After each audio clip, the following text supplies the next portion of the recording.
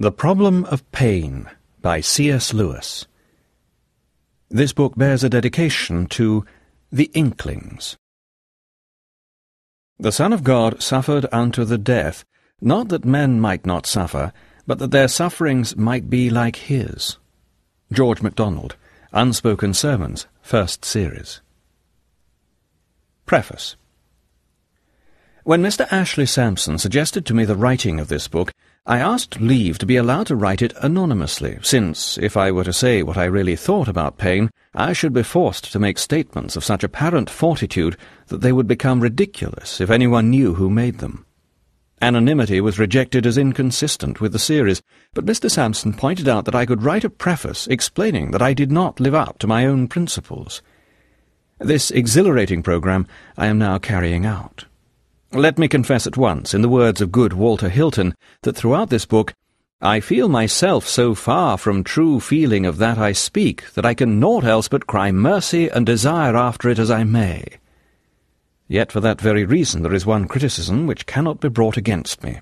No one can say, "He jests at scars who never felt a wound," for I have never for one moment been in a state of mind to which even the imagination of serious pain was less than intolerable.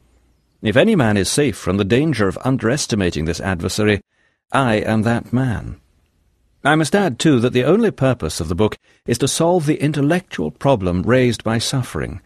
For the far higher task of teaching fortitude and patience, I was never fool enough to suppose myself qualified, nor have I anything to offer my readers except my conviction that when pain is to be borne, a little courage helps more than much knowledge, a little human sympathy more than much courage, and the least tincture of the love of God more than all.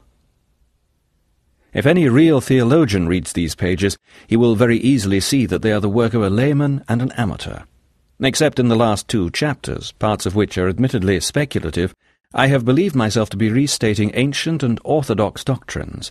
If any parts of the book are original, in the sense of being novel or unorthodox, they are so against my will and as a result of my ignorance.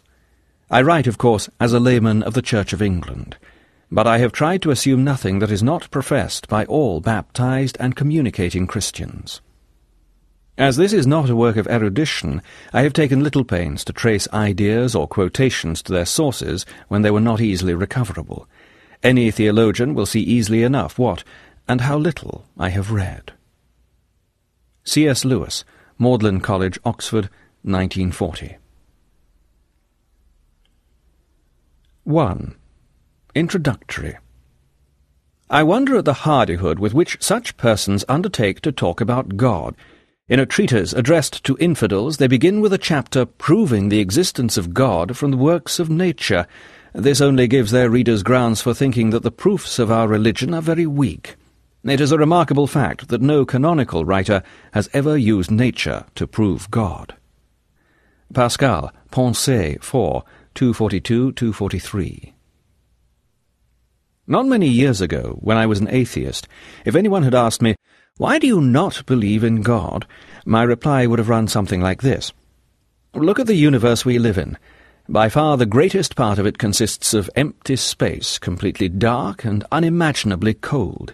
The bodies which move in this space are so few and so small in comparison with the space itself that even if every one of them were known to be crowded as full as it could hold with perfectly happy creatures, it would still be difficult to believe that life and happiness were more than a by-product to the power that made the universe. As it is, however, the scientists think it likely that very few of the suns of space, perhaps none of them except our own, have any planets. And in our own system it is improbable that any planet except the Earth sustains life. And Earth herself existed without life for millions of years, and may exist for millions more when life has left her. And what is it like while it lasts? It is so arranged that all the forms of it can live only by preying upon one another. In the lower forms, this process entails only death. But in the higher there appears a new quality called consciousness, which enables it to be attended with pain. The creatures cause pain by being born, and live by inflicting pain, and in pain they mostly die. In the most complex of all the creatures, man, yet another quality appears, which we call reason. whereby he is enabled to foresee his own pain, which henceforth is preceded with acute mental suffering, and to foresee his own death, while keenly desiring permanence. It also enables men, by 100 ingenious contrivances, to inflict a great deal more pain than they otherwise could have done on one another and on the irrational creatures. This power they have exploited to the full. Their history is largely a record of crime, war, disease, and terror, with just sufficient happiness interposed to give them, while it lasts, an agonized apprehension of losing it, and when it is lost, the poignant misery of remembering. Every now and then they improve their condition a little, and what we call a civilization appears. But all civilizations pass away, and, even while they remain, inflict peculiar sufferings of their own, probably sufficient to outweigh what alleviations they may have brought to the normal pains of man. That our own civilization has done so, no one will dispute. That it will pass away, like all its predecessors, is surely probable. Even if it should not, what then? The race is doomed. Every race that comes into being in any part of the universe is doomed, for the universe, they tell us, is running down, and will sometime be a uniform infinity of homogeneous matter at a low temperature. All stories will come to nothing. All life will turn out in the end to have been a transitory and senseless contortion upon the idiotic face of infinite matter. If you ask me to believe that this is the work of a benevolent and omnipotent spirit, I reply that all the evidence points in the opposite direction. Either there is no spirit behind the universe, or else a spirit indifferent to good and evil, or else an evil spirit. There was one question which I never dreamed of raising. I never noticed that the very strength and facility of the pessimist's case at once poses us a problem. If the universe is so bad, or even half so bad, how on earth did human beings ever come to attribute it to the activity of a wise and good creator? Men are fools, perhaps, but hardly so foolish as that. The direct inference from black to white, from evil flower to virtuous root, from senseless work to a workman infinitely wise, staggers belief. The spectacle of the universe as revealed by experience can never be the ground of religion. It must always have been something in spite of which religion, acquired from a different source, was held. It would be an error to reply that our ancestors were ignorant, and therefore entertained pleasing illusions about nature which the progress of science has since dispelled. For centuries, during which all men believed, the nightmare size and emptiness of the universe was already known. You will read in some books that the men of the Middle Ages thought the earth flat, and the stars near, but that is a lie. Ptolemy had told them that the earth was a mathematical point without size in relation to the distance of the fixed stars, a distance which one medieval popular text estimates as 117 million miles. And in times yet earlier, even from the beginnings, men must have got the same sense of hostile immensity from a more obvious source. To prehistoric man, the neighbouring forest must have been infinite enough, and the utterly alien and infest which we have to fetch from the thought of cosmic rays and cooling suns came snuffing and howling nightly to his very doors. Certainly at all periods the pain and waste of human life was equally obvious. Our own religion begins among the Jews, a people squeezed between great warlike empires, continually defeated and led captive, familiar as Poland or Armenia with the tragic story of the conquered. It is mere nonsense to put pain among the discoveries of science. Lay down this book and reflect for 5 minutes on the fact that all the great religions were first preached and long practiced in a world without chloroform. At all times, then, an inference from the course of events in this world to the goodness and wisdom of the Creator would have been equally preposterous, and it was never made. Religion has a different origin. In what follows it must be understood that I am not primarily arguing the truth of Christianity, but describing its origin, a task, in my view, necessary if we are to put the problem of pain in its right setting. In all developed religion we find 3 strands or elements, and in Christianity 1 more. The first of these is what Professor Otto calls the experience of the numinous. Those who have not met this term may be introduced to it by the following device. Suppose you were told there was a tiger in the next room. You would know that you were in danger and would probably feel fear. But if you were told there is a ghost in the next room, and believed it, you would feel indeed what is often called fear, but of a different kind. It would not be based on the knowledge of danger, for no one is primarily afraid of what a ghost may do to him, but of the mere fact that it is a ghost. It is uncanny rather than dangerous, and the special kind of fear it excites may be called dread. With the uncanny one has reached the fringes of the numinous. Now suppose that you were told simply, "There is a mighty spirit in the room," and believed it. Your feelings would then be even less like the mere fear of danger, but the disturbance would be profound. You would feel wonder, and a certain shrinking, a sense of inadequacy to cope with such a visitant, and of prostration before it, an emotion which might be expressed in Shakespeare's words, "Under it my genius is rebuked." This feeling may be described as awe, and the object which excites it as the numinous. Now nothing is more certain than that man, from a very early period, began to believe that the universe was haunted by spirits. Professor Otto perhaps assumes too easily that from the very first such spirits were regarded with numinous awe. This is impossible to prove, for the very good reason that utterances expressing awe of the numinous and utterances expressing mere fear of danger may use identical language, as we can still say that we are afraid of a ghost, or afraid of a rise in prices. It is therefore theoretically possible that there was a time when men regarded these spirits simply as dangerous, and felt towards them just as they felt towards tigers. What is certain is that now, at any rate, the numinous experience exists, and that if we start from ourselves, we can trace it a long way back. A modern example may be found, if we are not too proud to seek it there, in The Wind in the Willows, where Rat and Mole approach Pan on the island. "Rat," he found breath to whisper, shaking, "are you afraid?" "Afraid?" murmured the Rat, his eyes shining with unutterable love. "Afraid? Of him? Oh, never, never! And yet, O Mole, I am afraid." Going back about a century, we find copious examples in Wordsworth, perhaps the finest being that passage in the first book of the Prelude, where he describes his experience while rowing on the lake in the stolen boat. Going back further, we get a very pure and strong example in Malory, when Galahad began to tremble right hard when the deadly equals mortal flesh began to behold the spiritual things. At the beginning of our era, it finds expression in the Apocalypse, where the writer fell at the feet of the risen Christ as one dead. In pagan literature, we find Ovid's picture of the dark grove on the Aventine, of which you would say at a glance, numen inest. The place is haunted, or there is a presence here, and Virgil gives us the palace of Latinus, awful horrendum, with woods and sanctity religione of elder days. A Greek fragment attributed, but improbably, to Aeschylus, tells us of earth, sea, and mountain shaking beneath the dread eye of their master. And far further back Ezekiel tells us of the rings in his theophany, that they were so high that they were dreadful.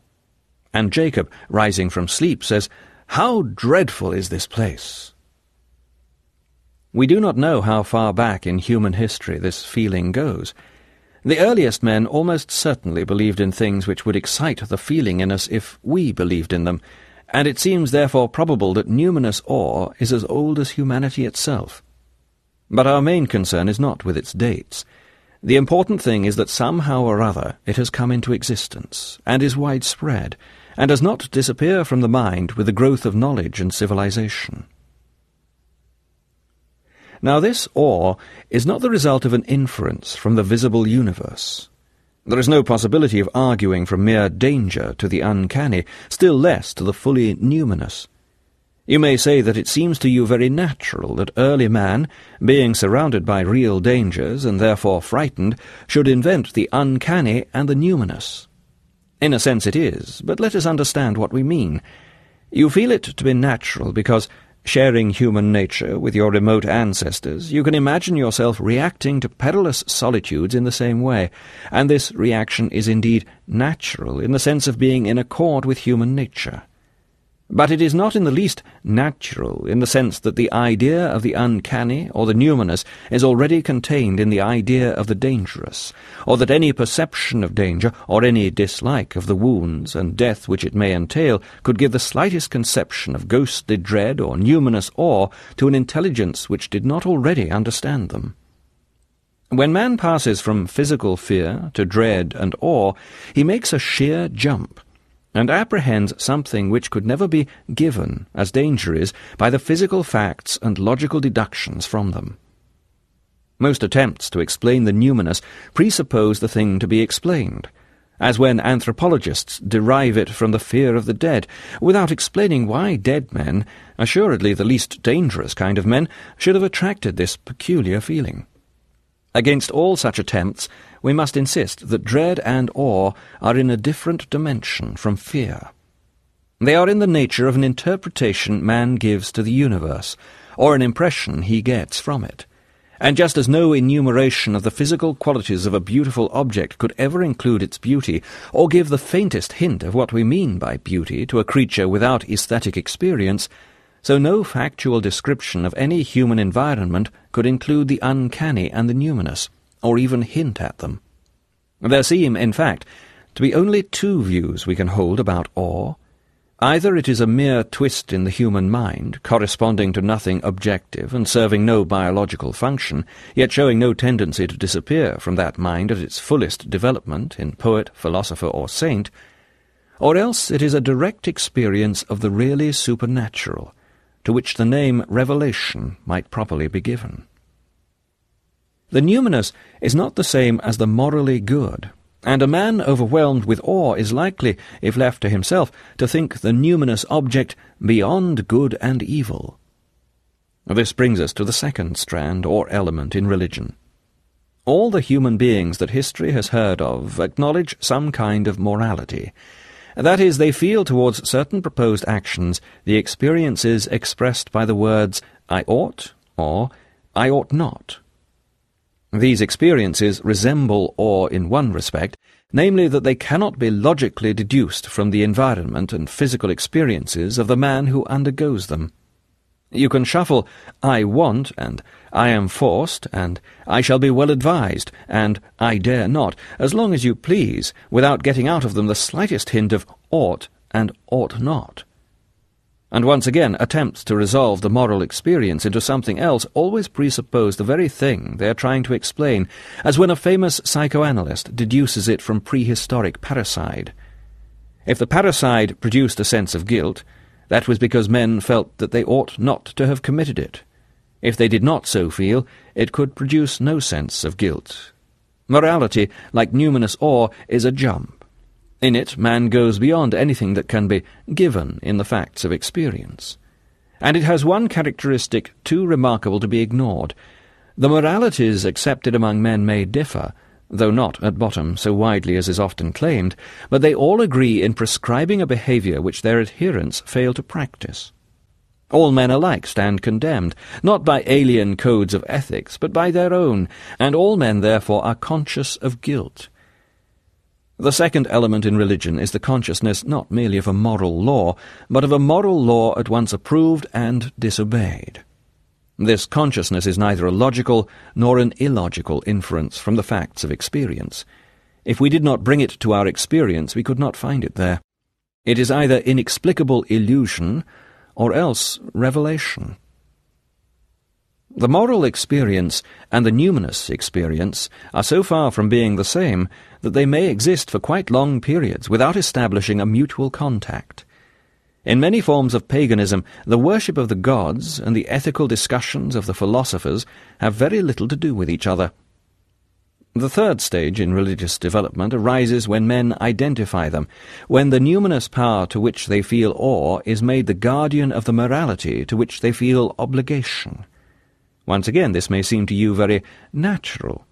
What can be more natural than for a savage haunted at once by awe and by guilt to think that the power which awes him is also the authority which condemns his guilt? And it is, indeed, natural to humanity, but it is not in the least obvious. The actual behaviour of that universe which the numinous haunts bears no resemblance to the behaviour which morality demands of us. The one seems wasteful, ruthless, and unjust, the other enjoins upon us the opposite qualities. Nor can the identification of the two be explained as a wish-fulfillment, for it fulfills no one's wishes.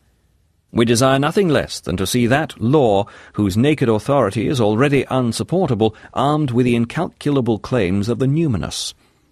Of all the jumps that humanity takes in its religious history, this is certainly the most surprising. It is not unnatural that many sections of the human race refused it. Non-moral religion and non-religious morality existed and still exist.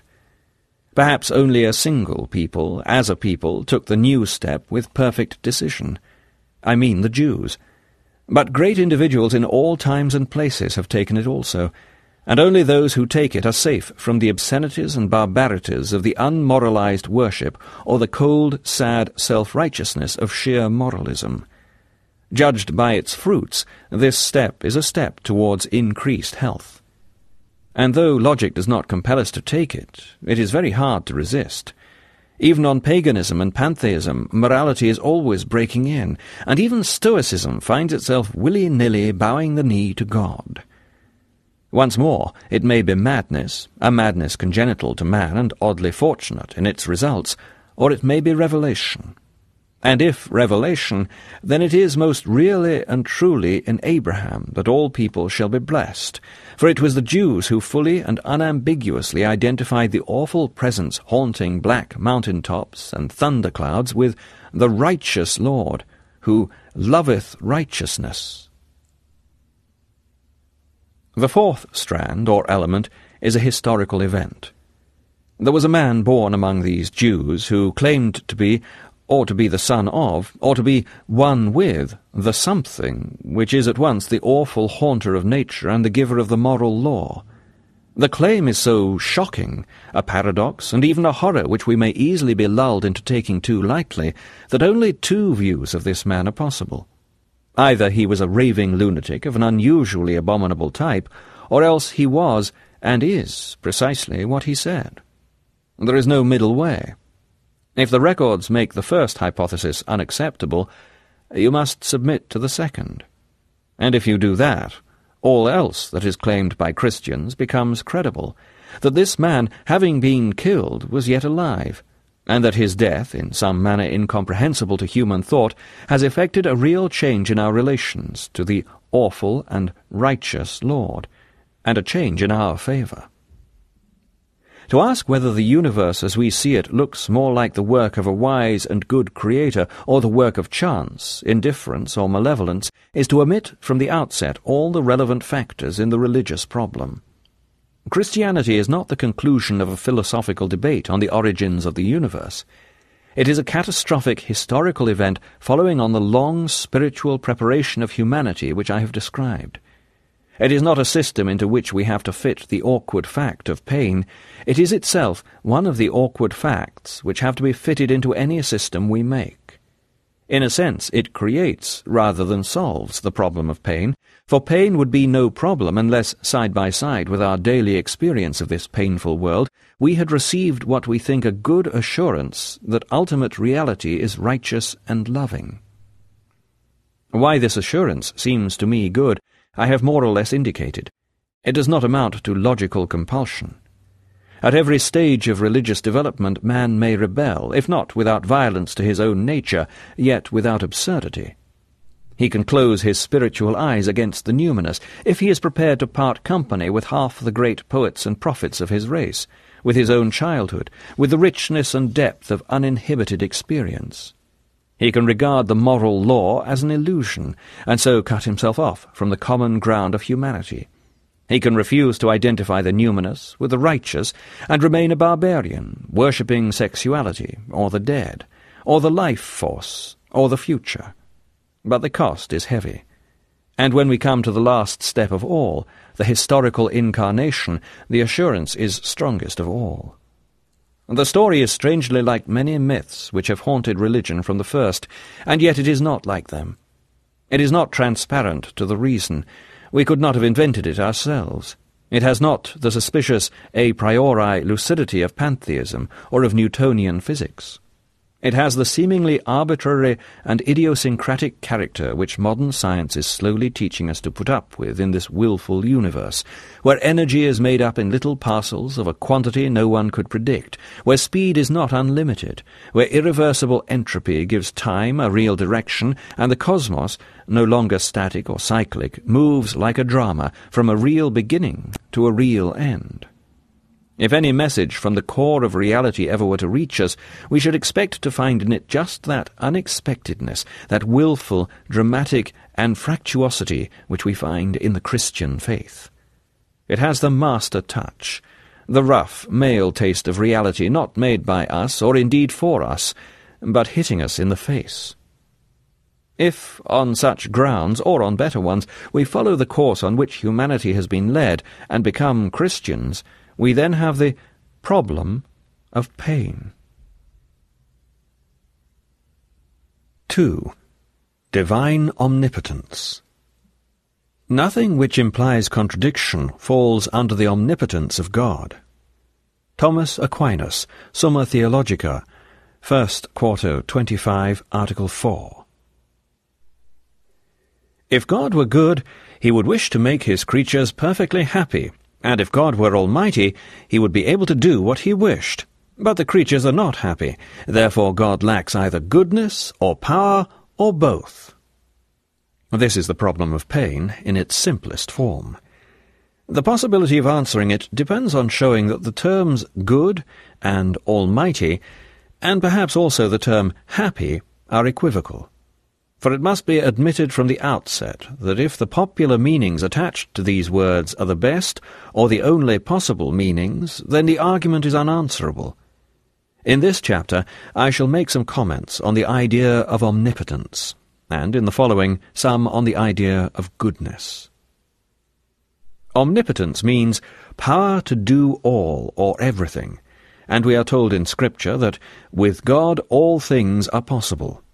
It is common enough, in argument with an unbeliever, to be told that God, if he existed and were good, would do this or that, and then, if we point out that the proposed action is impossible, to be met with the retort, "But I thought God was supposed to be able to do anything." This raises the whole question of impossibility. In ordinary usage, the word impossible generally implies a suppressed clause beginning with the word unless. Thus it is impossible for me to see the street from where I sit writing at this moment. That is, it is impossible to see the street unless I go up to the top floor, where I shall be high enough to overlook the intervening building. If I had broken my leg, I should say, "But it is impossible to go up to the top floor," meaning, however, that it is impossible unless some friends turn up who will carry me. Now let us advance to a different plane of impossibility, by saying, it is at any rate impossible to see the street so long as I remain where I am, and the intervening building remains where it is. Someone might add, unless the nature of space or of vision were different from what it is. I do not know what the best philosophers and scientists would say to this, but I should have to reply, I don't know whether space and vision could possibly have been of such a nature as you suggest. Now it is clear that the words could possibly here refer to some absolute kind of possibility or impossibility which is different from the relative possibilities and impossibilities we have been considering. I cannot say whether seeing round corners is, in this new sense, possible or not, because I do not know whether it is self-contradictory or not. But I know very well that if it is self-contradictory, it is absolutely impossible. The absolutely impossible may also be called the intrinsically impossible, because it carries its impossibility within itself, instead of borrowing it from other impossibilities which in their turn depend upon others. It has no unless clause attached to it. It is impossible under all conditions, and in all worlds, and for all agents. All agents here includes God himself. His omnipotence means power to do all that is intrinsically possible, not to do the intrinsically impossible. You may attribute miracles to him, but not nonsense. This is no limit to his power. If you choose to say, God can give a creature free will and at the same time withhold free will from it, you have not succeeded in saying anything about God. Meaningless combinations of words do not suddenly acquire meaning simply because we prefix to them the two other words, God can. It remains true that all things are possible with God. The intrinsic impossibilities are not things but nonentities. It is no more possible for God than for the weakest of his creatures to carry out both of two mutually exclusive alternatives, not because his power meets an obstacle, but because nonsense remains nonsense, even when we talk it about God. It should, however, be remembered that human reasoners often make mistakes, either by arguing from false data or by inadvertence in the argument itself. We may thus come to think things possible which are really impossible, and vice versa. We ought therefore to use great caution in defining those intrinsic impossibilities which even omnipotence cannot perform. What follows is to be regarded less as an assertion of what they are than a sample of what they might be like. The inexorable laws of nature, which operate in defiance of human suffering or desert, which are not turned aside by prayer, seem at first sight to furnish a strong argument against the goodness and power of God. I am going to submit that not even omnipotence could create a society of free souls without at the same time creating a relatively independent and inexorable nature. There is no reason to suppose that self-consciousness, the recognition of a creature by itself as a self, can exist except in contrast with an other, a something which is not the self. It is against an environment, and preferably a social environment, an environment of other selves, that the awareness of myself stands out. This would raise a difficulty about the consciousness of God if we were mere theists. Being Christians, we learn from the doctrine of the Blessed Trinity that something analogous to society exists within the divine being from all eternity, that God is love, not merely in the sense of being the Platonic form of love, but because within him the concrete reciprocities of love exist before all worlds, and are thence derived to the creatures. Again, the freedom of a creature must mean freedom to choose, and choice implies the existence of things to choose between. A creature with no environment would have no choices to make, so that freedom, like self-consciousness, if they are not indeed the same thing, again demands the presence to the self of something other than the self. The minimum condition of self-consciousness and freedom, then, would be that the creature should apprehend God, and therefore itself as distinct from God. It is possible that such creatures exist, aware of God and themselves, but of no fellow creatures. If so, their freedom is simply that of making a single naked choice, of loving God more than the self, or the self more than God. But a life so reduced to essentials is not imaginable to us. As soon as we attempt to introduce the mutual knowledge of fellow creatures, we run up against the necessity of nature. People often talk as if nothing were easier than for two naked minds to meet or become aware of each other. But I see no possibility of their doing so except in a common medium which forms their external world, or environment. Even our vague attempt to imagine such a meeting between disembodied spirits usually slips in surreptitiously the idea of at least a common space and common time, to give the in coexistence a meaning, and space and time are already an environment. But more than this is required.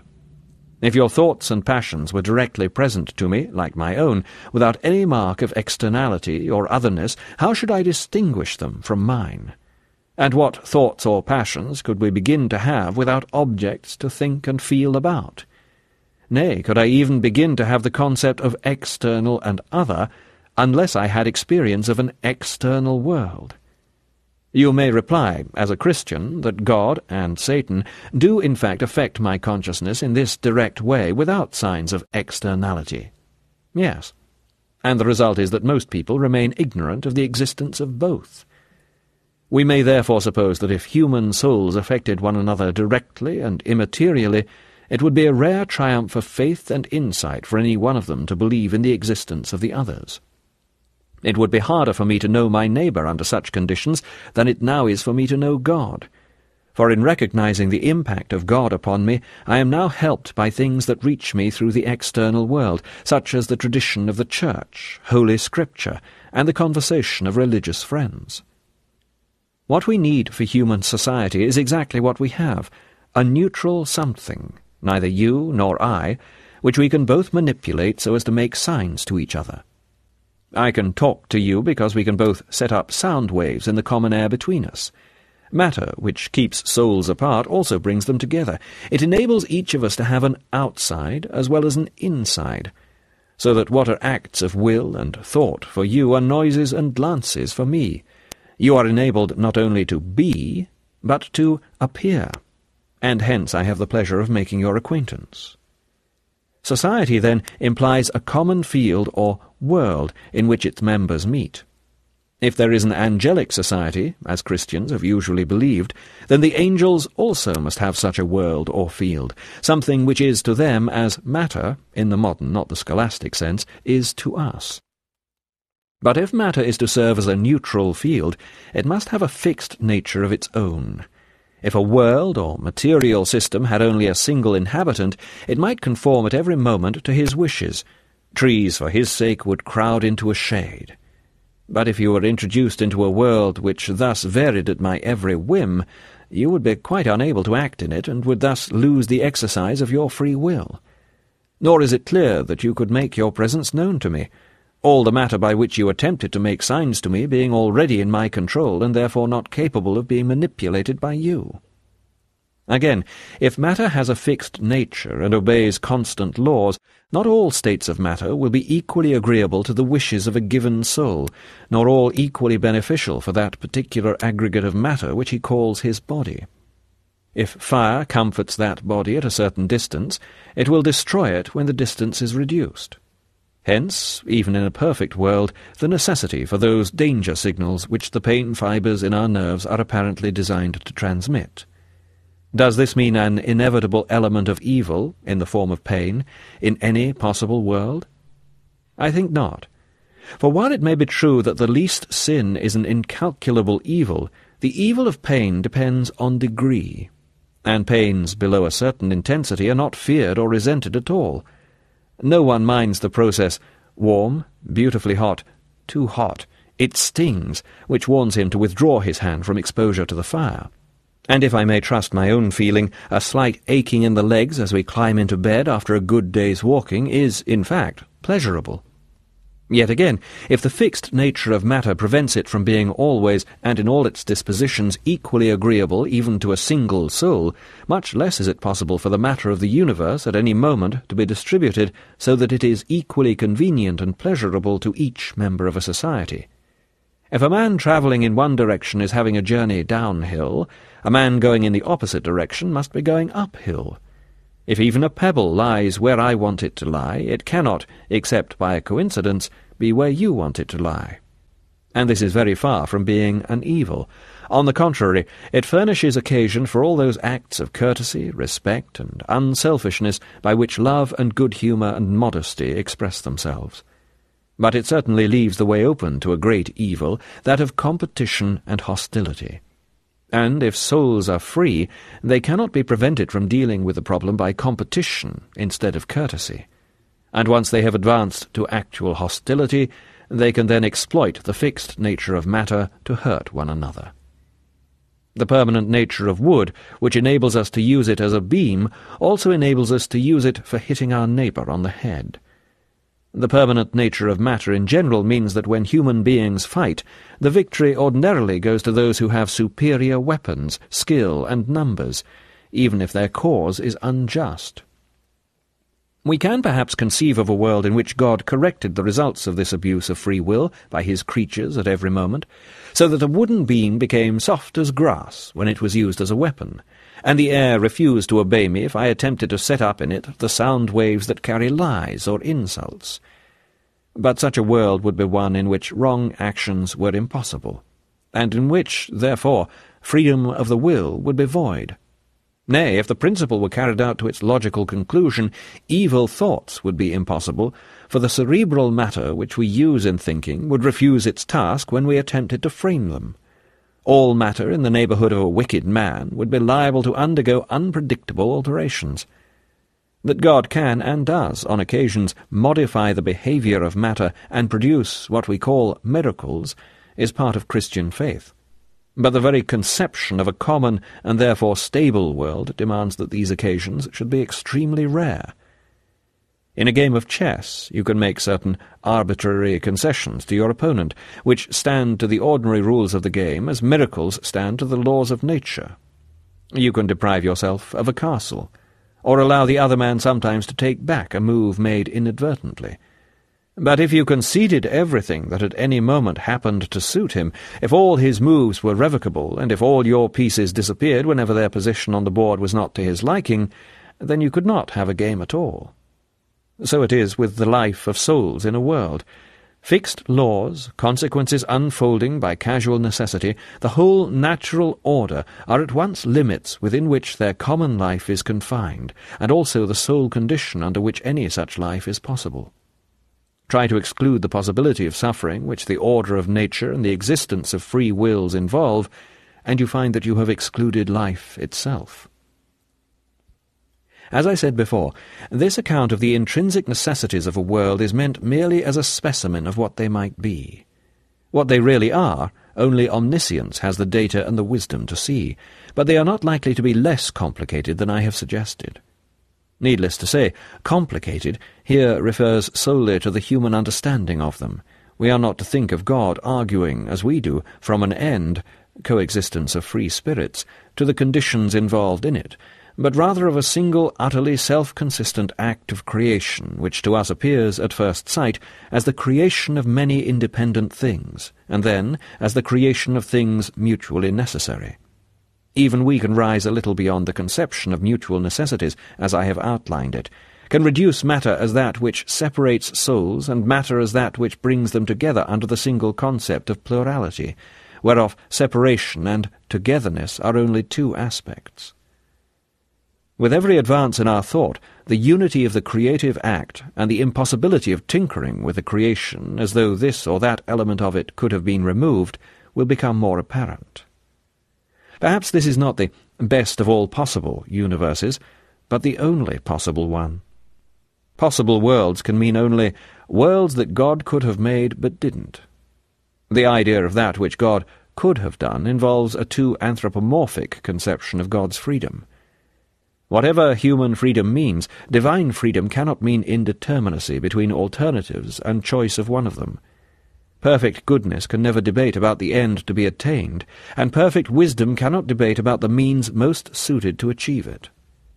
The freedom of God consists in the fact that no cause other than himself produces his acts, and no external obstacle impedes them. That his own goodness is the root from which they all grow, and his own omnipotence the air in which they all flower. And that brings us to our next subject, the divine goodness. Nothing so far has been said of this, and no answer attempted to the objection that if the universe must, from the outset, admit the possibility of suffering, then absolute goodness would have left the universe uncreated. And I must warn the reader that I shall not attempt to prove that to create was better than not to create. I am aware of no human scales in which such a portentous question can be weighed. Some comparison between one state of being and another can be made, but the attempt to compare being and not being ends in mere words. It would be better for me not to exist. In what sense, for me? How should I, if I did not exist, profit by not existing? Our design is a less formidable one. It is only to discover how, perceiving a suffering world, and being assured on quite different grounds that God is good, we are to conceive that goodness and that suffering without contradiction.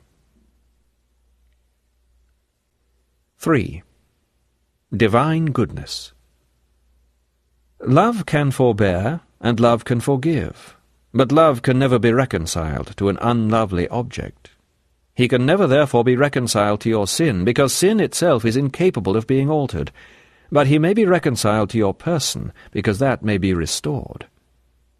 Traherne, Centuries of Meditation, 2:30. Any consideration of the goodness of God at once threatens us with the following dilemma. On the one hand, if God is wiser than we, his judgment must differ from ours on many things, and not least on good and evil. What seems to us good may therefore not be good in his eyes, and what seems to us evil may not be evil. On the other hand, if God's moral judgment differs from ours, so that our black may be his white, we can mean nothing by calling him good. For to say God is good, while asserting that his goodness is wholly other than ours, is really only to say, God is we know not what.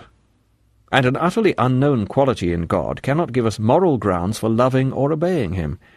If he is not, in our sense, good, we shall obey, if at all, only through fear, and should be equally ready to obey an omnipotent fiend. The doctrine of total depravity, when the consequence is drawn that, since we are totally depraved, our idea of good is worth simply nothing, may thus turn Christianity into a form of devil worship. The escape from this dilemma depends on observing what happens in human relations when the man of inferior moral standards enters the society of those who are better and wiser than he, and gradually learns to accept their standards. A process which, as it happens, I can describe fairly accurately, since I have undergone it. When I came first to the university, I was as nearly without a moral conscience as a boy could be. Some faint distaste for cruelty and for meanness about money was my utmost reach. Of chastity, truthfulness, and self-sacrifice, I thought as a baboon thinks of classical music. By the mercy of God, I fell among a set of young men, none of them, by the way, Christians, who were sufficiently close to me in intellect and imagination to secure immediate intimacy, but who knew, and tried to obey, the moral law. Thus their judgment of good and evil was very different from mine. Now what happens in such a case is not in the least like being asked to treat as white what was hitherto called black. The new moral judgments never enter the mind as mere reversals, though they do reverse them, of previous judgments, but as laws that are certainly expected. You can have no doubt in which direction you are moving. They are more like good than the little shreds of good you already had, but are, in a sense, continuous with them. But the great test is that the recognition of the new standards is accompanied with the sense of shame and guilt. One is conscious of having blundered into society that one is unfit for. It is in the light of such experiences that we must consider the goodness of God. Beyond all doubt, his idea of goodness differs from ours. But you need have no fear that as you approach it, you will be asked simply to reverse your moral standards. When the relevant difference between the divine ethics and your own appears to you, you will not, in fact, be in any doubt that the change demanded of you is in the direction you already call better. The divine goodness differs from ours, but it is not sheerly different. It differs from ours not as white from black, but as a perfect circle from a child's first attempt to draw a wheel. But when the child has learned to draw, it will know that the circle it then makes is what it was trying to make from the very beginning. This doctrine is presupposed in Scripture. Christ calls men to repent, a call which would be meaningless if God's standards were sheerly different from that which they already knew and failed to practice. He appeals to our existing moral judgment. Why, even of yourselves, judge ye not what is right? God in the Old Testament expostulates with men on the basis of their own conceptions of gratitude, fidelity, and fair play, and puts himself, as it were, at the bar before his own creatures. What iniquity have your fathers found in me, that they are gone far from me? After these preliminaries, it will, I hope, be safe to suggest that some conceptions of the divine goodness which tend to dominate our thought, though seldom expressed in so many words, are open to criticism. By the goodness of God we mean nowadays almost exclusively his lovingness, and in this we may be right. And by love, in this context, most of us mean kindness, the desire to see others than the self happy. Not happy in this way or in that, but just happy. What would really satisfy us would be a God who said of anything we happen to like doing, "What does it matter so long as they are contented?" We want, in fact, not so much a Father in heaven as a grandfather in heaven, a senile benevolence who, as they say, liked to see young people enjoying themselves, and whose plan for the universe was simply that it might be truly said at the end of each day, "A good time was had by all." Not many people, I admit, would formulate a theology in precisely those terms. but a conception not very different lurks at the back of many minds. I do not claim to be an exception. I should very much like to live in a universe which was governed on such lines, but since it is abundantly clear that I don't, and since I have reason to believe, nevertheless, that God is love, I conclude that my conception of love needs correction.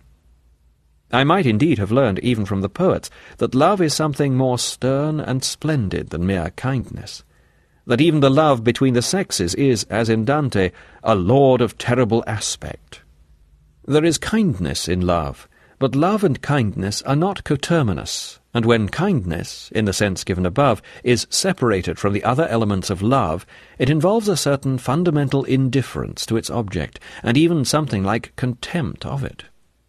Kindness consents very readily to the removal of its object. We have all met people whose kindness to animals is constantly leading them to kill animals lest they should suffer. Kindness, merely as such, cares not whether its object becomes good or bad, provided only that it escapes suffering. As Scripture points out, it is bastards who are spoiled. The legitimate sons, who are to carry on the family tradition, are punished. It is for people whom we care nothing about that we demand happiness on any terms. With our friends, our lovers, our children, we are exacting, and would rather see them suffer much than be happy in contemptible and estranging modes. If God is love, he is, by definition, something more than mere kindness. And it appears from all the records that though he has often rebuked us and condemned us, he has never regarded us with contempt. He has paid us the intolerable compliment of loving us in the deepest, most tragic, most inexorable sense.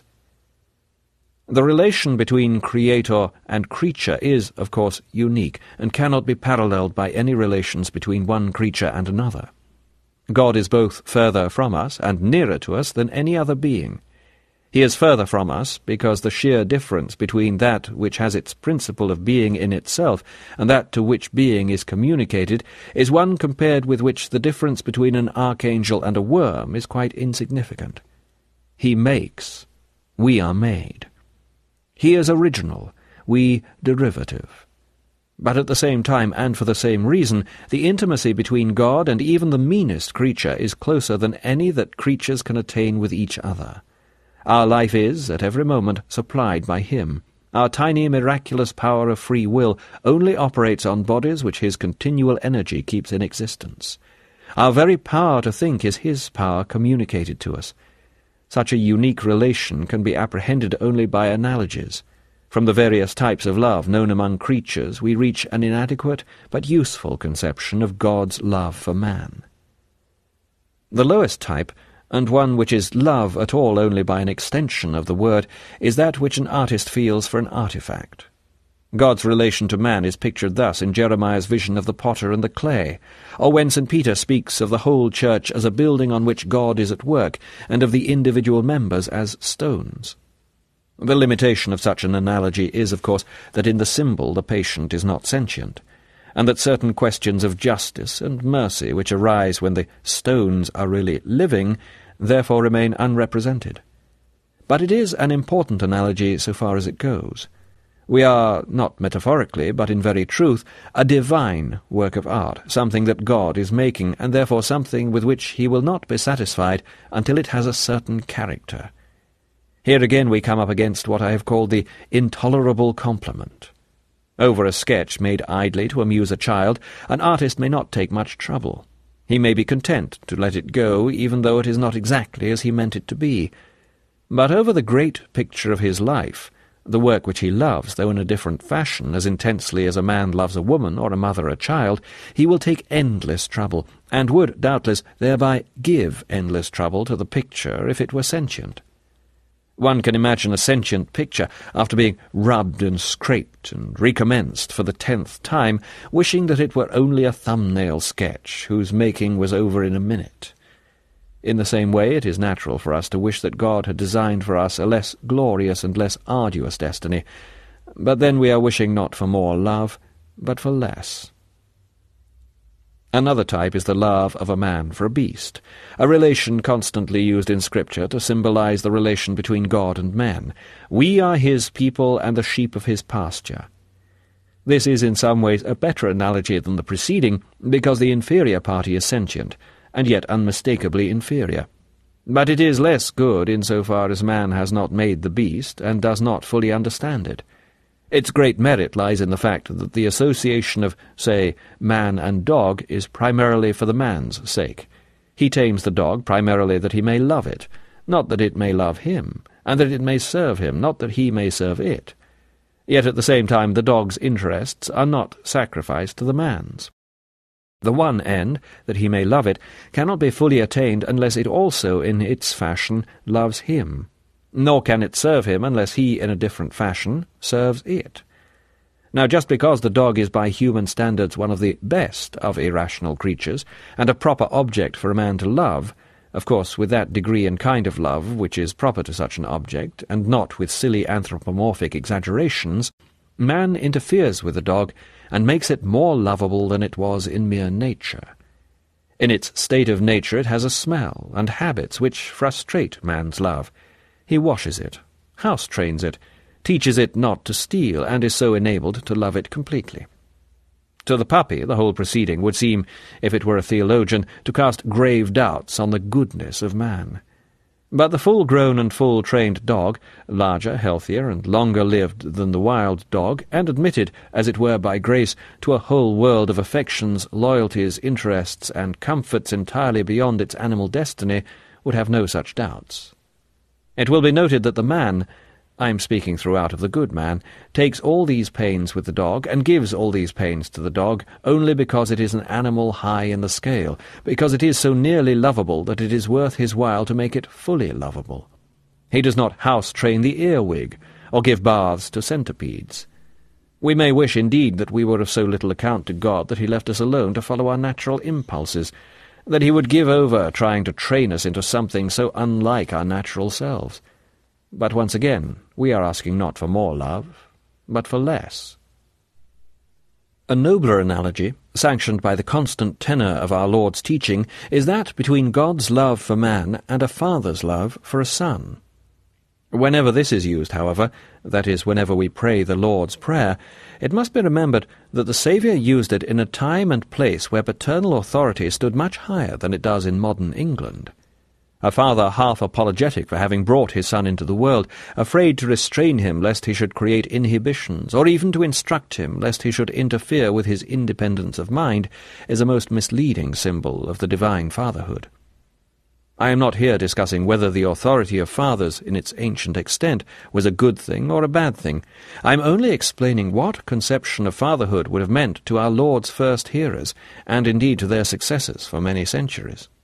And it will become even plainer if we consider how our Lord, though in our belief one with his Father and co-eternal with him as no earthly son is with an earthly father, regards his own sonship, surrendering his will wholly to the paternal will, and not even allowing himself to be called good, because good is the name of the Father. Love between father and son in this symbol means essentially authoritative love on the one side and obedient love on the other. The father uses his authority to make the son into the sort of human being he, rightly and in his superior wisdom, wants him to be. Even in our own days, though a man might say it, he could mean nothing by saying, "I love my son, but don't care how great a blackguard he is, provided he has a good time." Finally, we come to an analogy full of danger, and of much more limited application, which happens, nevertheless, to be the most useful for our special purpose at the moment. I mean the analogy between God's love for man and a man's love for a woman. It is freely used in Scripture. Israel is a false wife, but her heavenly husband cannot forget the happier days. I remember thee, the kindness of thy youth, the love of thy espousals, when thou wentest after me in the wilderness. Israel is the pauper bride, the waif whom her lover found abandoned by the wayside, and clothed and adorned, and made lovely, and yet she betrayed him. Adulteresses, St. James calls us, because we turn aside to the friendship of the world, while God jealously longs for the spirit he has implanted in us. The Church is the Lord's bride, whom he so loves that in her no spot or wrinkle is endurable. For the truth which this analogy serves to emphasize is that love, in its own nature, demands the perfecting of the beloved, that the mere kindness, which tolerates anything except suffering in its object, is, in that respect, at the opposite pole from love. When we fall in love with a woman, do we cease to care whether she is clean or dirty, fair or foul? Do we not rather then first begin to care? Does any woman regard it as a sign of love in a man that he neither knows nor cares how she is looking? Love may indeed love the beloved when her beauty is lost, but not because it is lost. Love may forgive all infirmities, and love still in spite of them, but love cannot cease to will their removal. Love is more sensitive than hatred itself to every blemish in the beloved. His feeling is more soft and sensible than are the tender horns of cockled snails. Of all powers he forgives most, but he condones least. He is pleased with little, but demands all.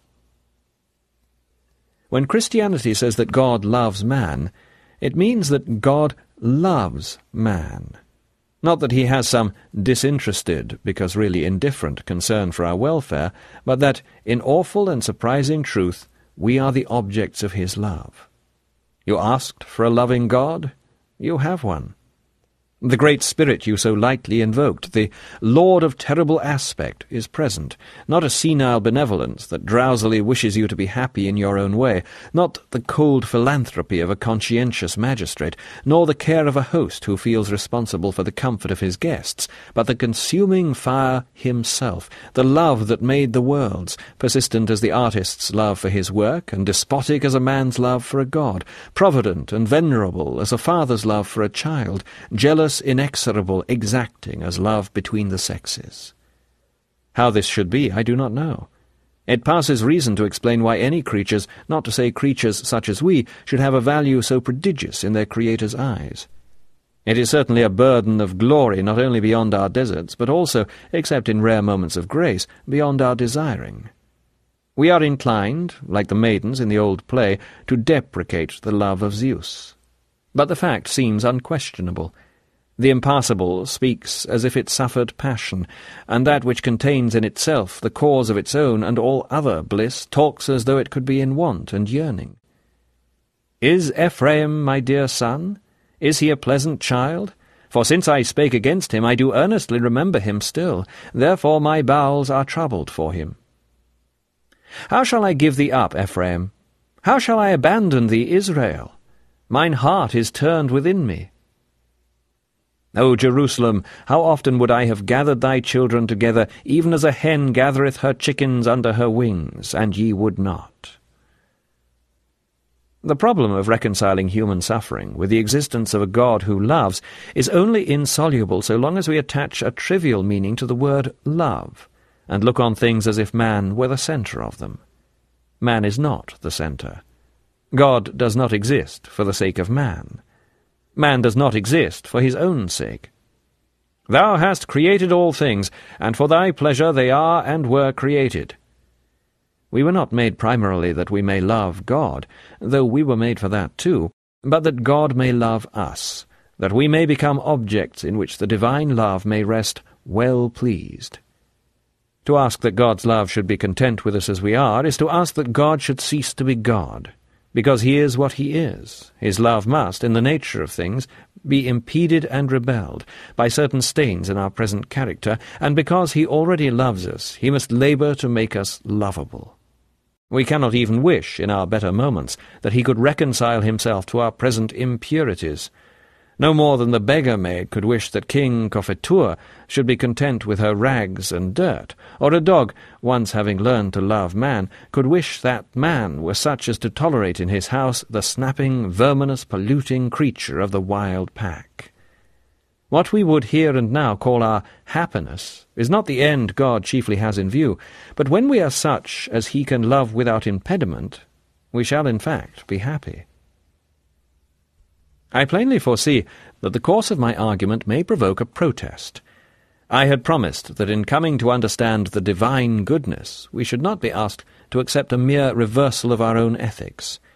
But it may be objected that a reversal is precisely what we have been asked to accept. The kind of love which I attribute to God, it may be said, is just the kind which in human beings we describe as selfish or possessive, and contrast unfavourably with another kind which seeks first the happiness of the beloved and not the contentment of the lover. I am not sure that this is quite how I feel even about human love. I do not think I should value much the love of a friend who cared only for my happiness and did not object to my becoming dishonest. Nevertheless, the protest is welcome, and the answer to it will put the subject in a new light and correct what has been one-sided in our discussion. The truth is that this antithesis between egoistic and altruistic love cannot be unambiguously applied to the love of God for his creatures. Clashes of interest, and therefore opportunities either of selfishness or unselfishness, occur only between beings inhabiting a common world. God can no more be in competition with a creature than Shakespeare can be in competition with Viola. When God becomes a man, and lives as a creature among his own creatures in Palestine, then indeed his life is one of supreme self-sacrifice, and leads to Calvary. A modern pantheistic philosopher has said, "When the Absolute falls into the sea, it becomes a fish." In the same way, we Christians can point to the Incarnation and say that when God empties himself of his glory, and submits to those conditions under which alone egoism and altruism have a clear meaning, he is seen to be wholly altruistic. But God in his transcendence, God as the unconditioned ground of all conditions, cannot easily be thought of in the same way. We call human love selfish when it satisfies its own needs at the expense of the object's needs, as when a father keeps at home, because he cannot bear to relinquish their society, children who ought, in their own interests, to be put out into the world. The situation implies a need or passion on the part of the lover, an incompatible need on the part of the beloved, and the lover's disregard or culpable ignorance of the beloved's need. None of these conditions is present in the relation of God to man. God has no needs. Human love, as Plato teaches us, is the child of poverty, of a want or lack. It is caused by a real or supposed good in its beloved which the lover needs and desires. But God's love, far from being caused by goodness in the object, causes all the goodness which the object has, loving it first into existence, and then into real, though derivative, lovability. God is goodness. He can give good, but cannot need or get it. In that sense, all his love is, as it were, bottomlessly selfless by very definition. It has everything to give, and nothing to receive. Hence, if God sometimes speaks as though the impassible could suffer passion and eternal fullness could be in want, and in want of those beings on whom it bestows all from their bare existence upwards, this can mean only, if it means anything intelligible by us, that God of mere miracle has made himself able so to hunger, and created in himself that which we can satisfy. If he requires us, the requirement is of his own choosing. If the immutable heart can be grieved by the puppets of its own making, it is divine omnipotence, no other, that has so subjected it freely and in a humility that passes understanding. If the world exists not chiefly that we may love God, but that God may love us, yet that very fact, on a deeper level, is so for our sakes. If he who in himself can lack nothing chooses to need us, it is because we need to be needed.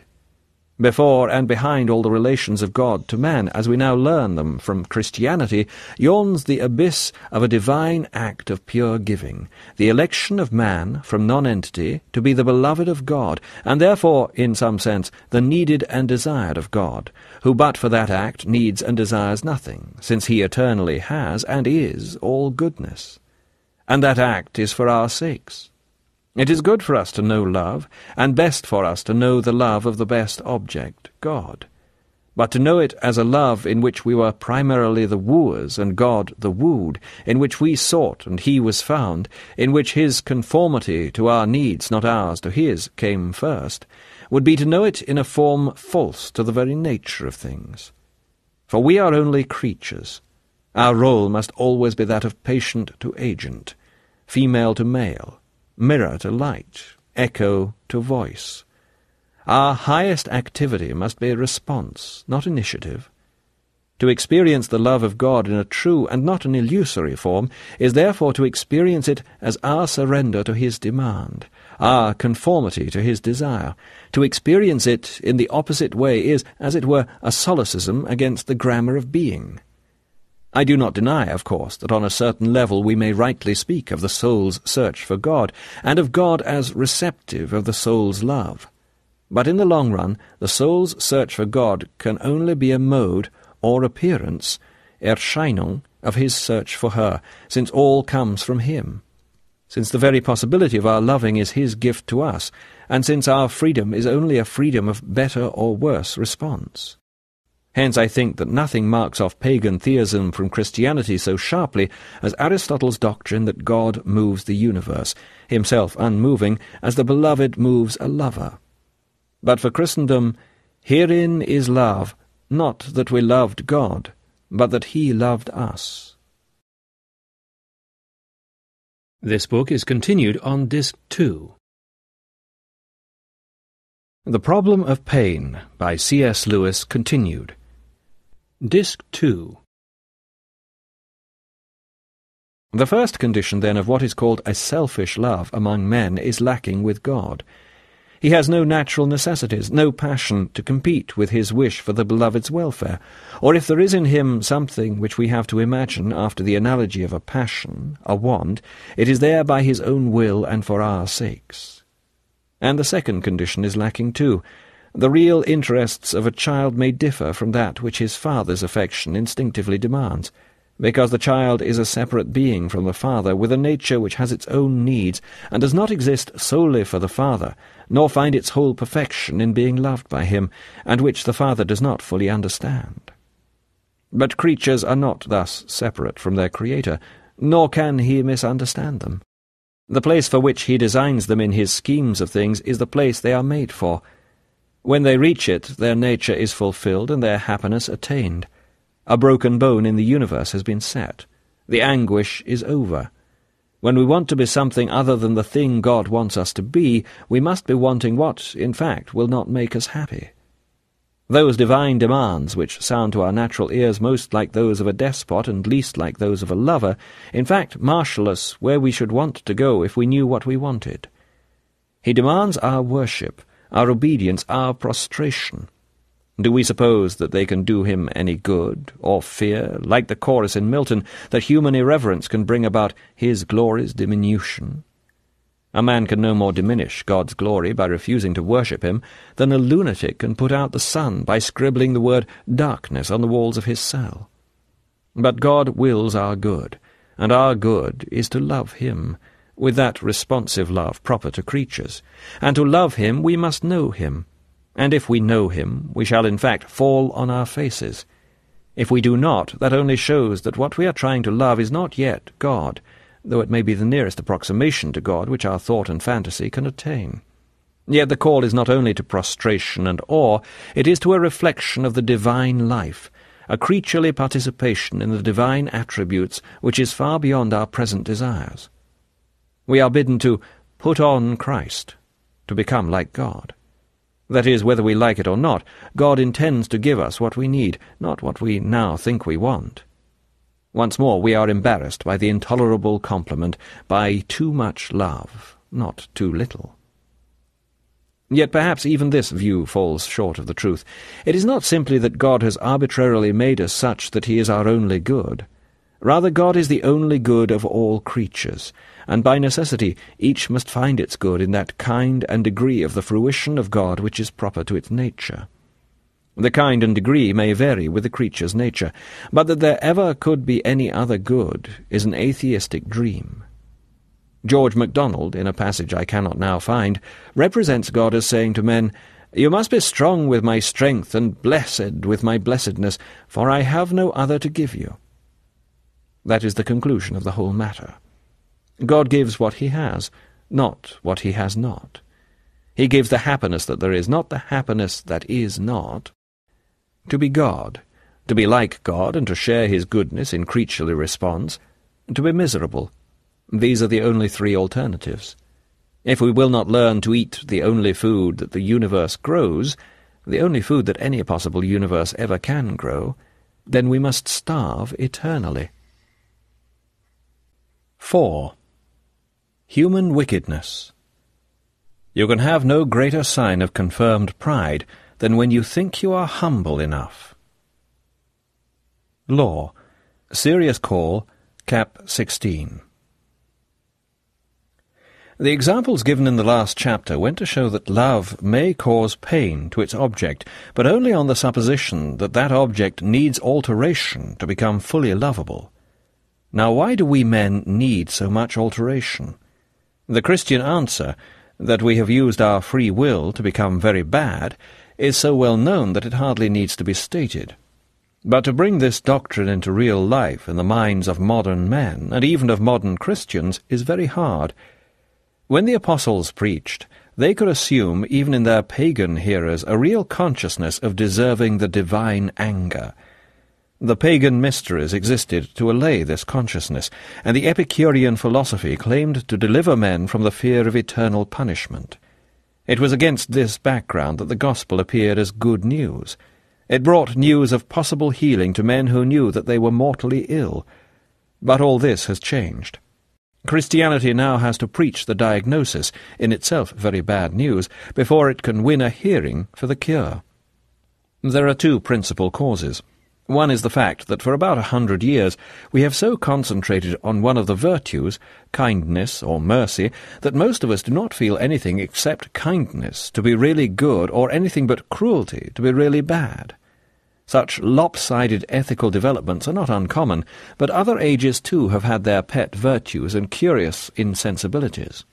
And if one virtue must be cultivated at the expense of all the rest, none has a higher claim than mercy, for every Christian must reject with detestation that covert propaganda for cruelty which tries to drive mercy out of the world by calling it names such as humanitarianism and sentimentality.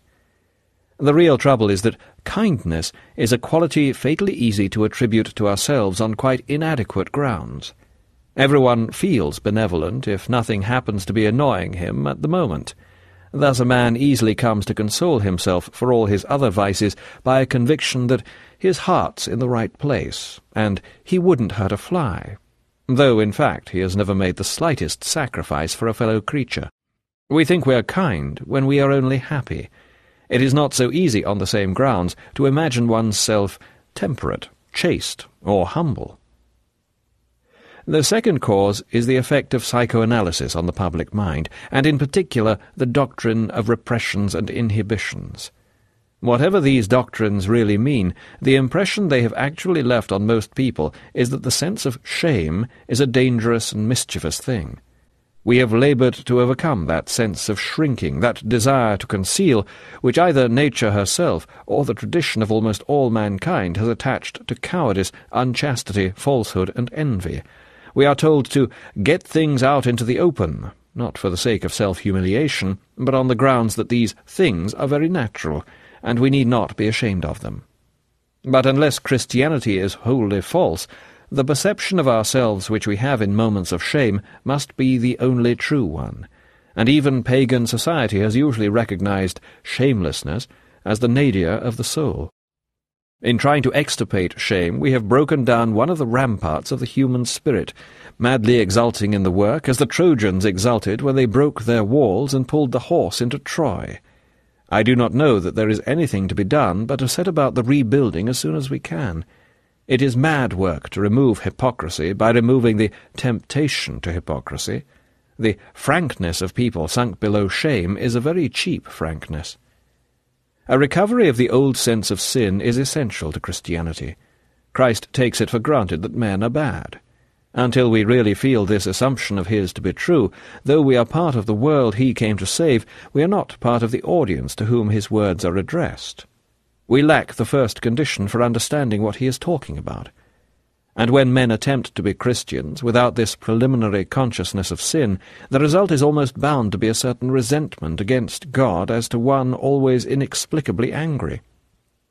Most of us have at times felt a secret sympathy with a dying farmer who replied to the vicar's dissertation on repentance by asking, "What harm have I ever done him?" There is the real rub. The worst we have done to God is to leave him alone. Why can't he return the compliment? Why not live and let live? What call has he, of all beings, to be angry? It's easy for him to be good. Now, at the moment when a man feels real guilt, moments too rare in our lives, all these blasphemies vanish away. Much, we may feel, can be excused to human infirmities, but not this. This incredibly mean and ugly action, which none of our friends would have done, which even such a thoroughgoing little rotter as X would have been ashamed of, which we would not for the world allow to be published.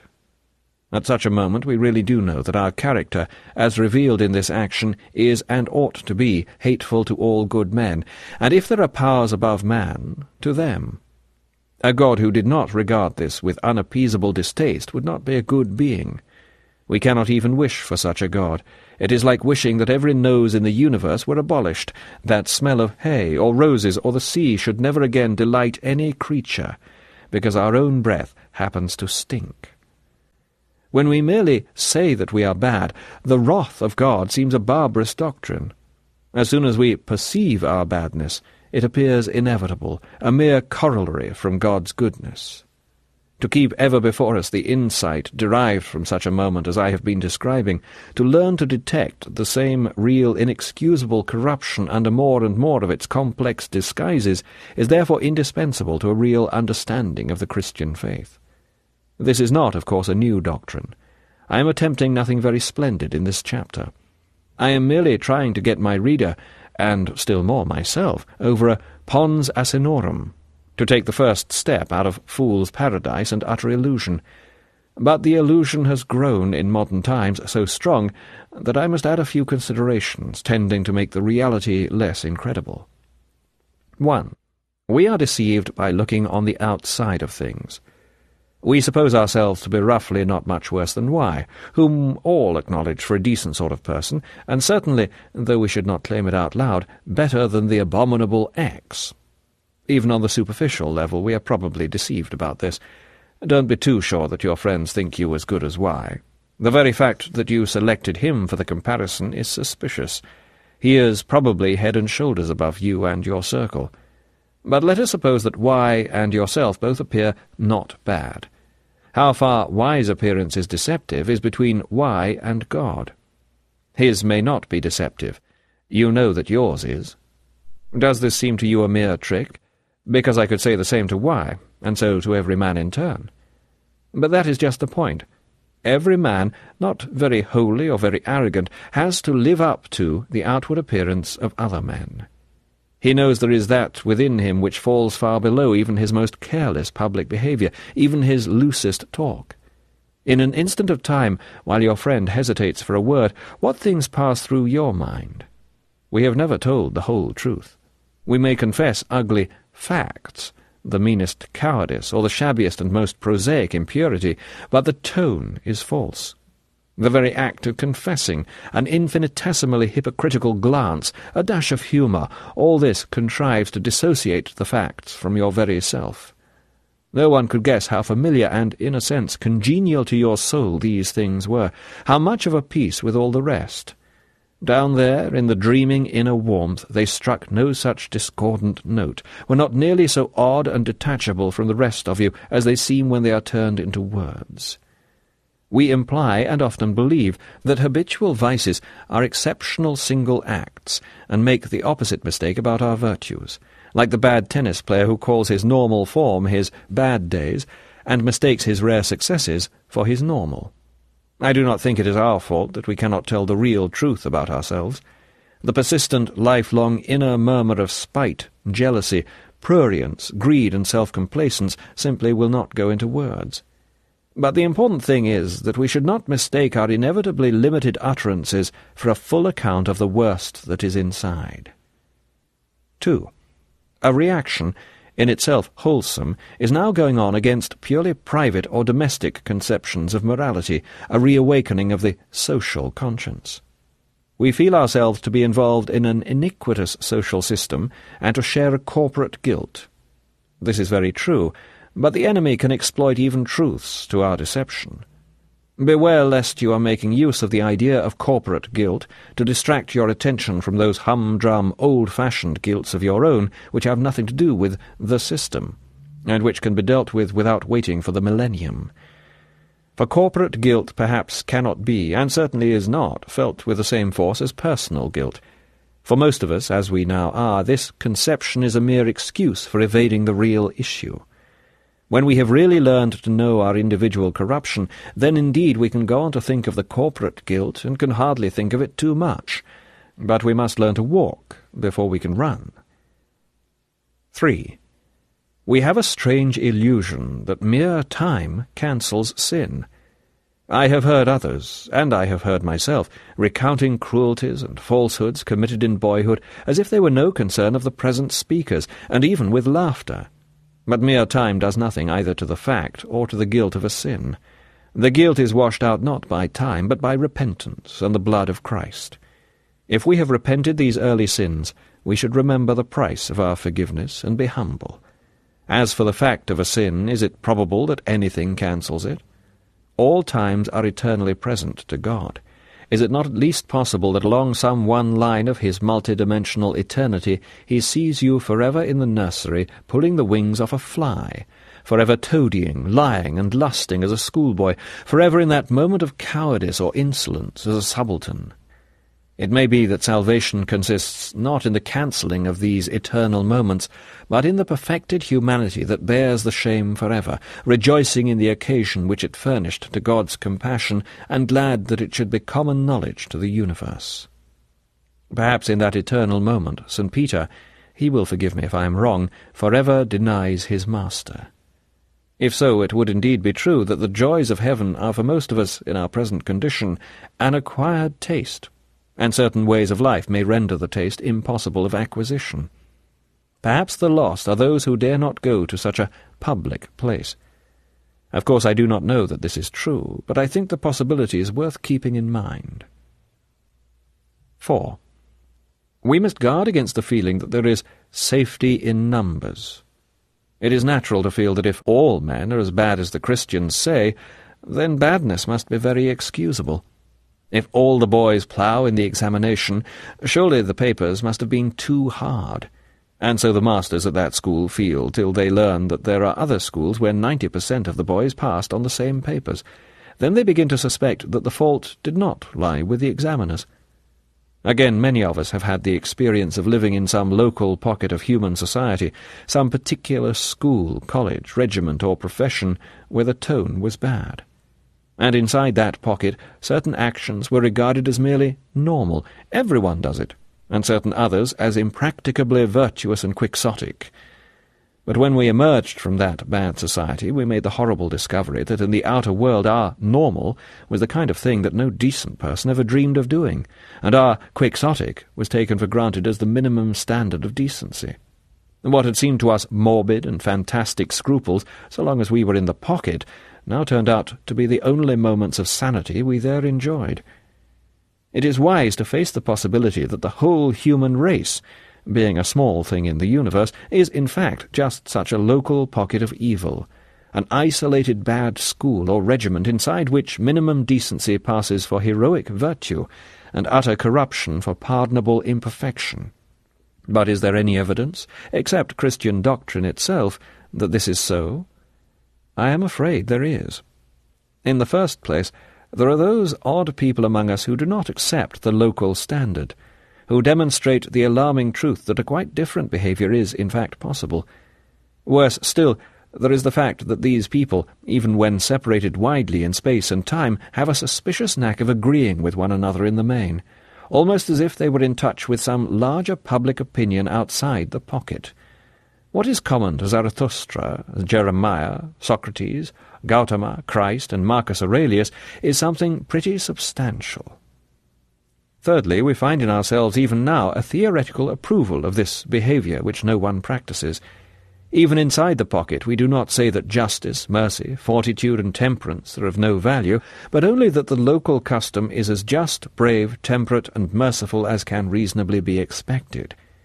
It begins to look as if the neglected school rules, even inside this bad school, were connected with some larger world, and that when the term ends we might find ourselves facing the public opinion of that larger world. But the worst of all is this.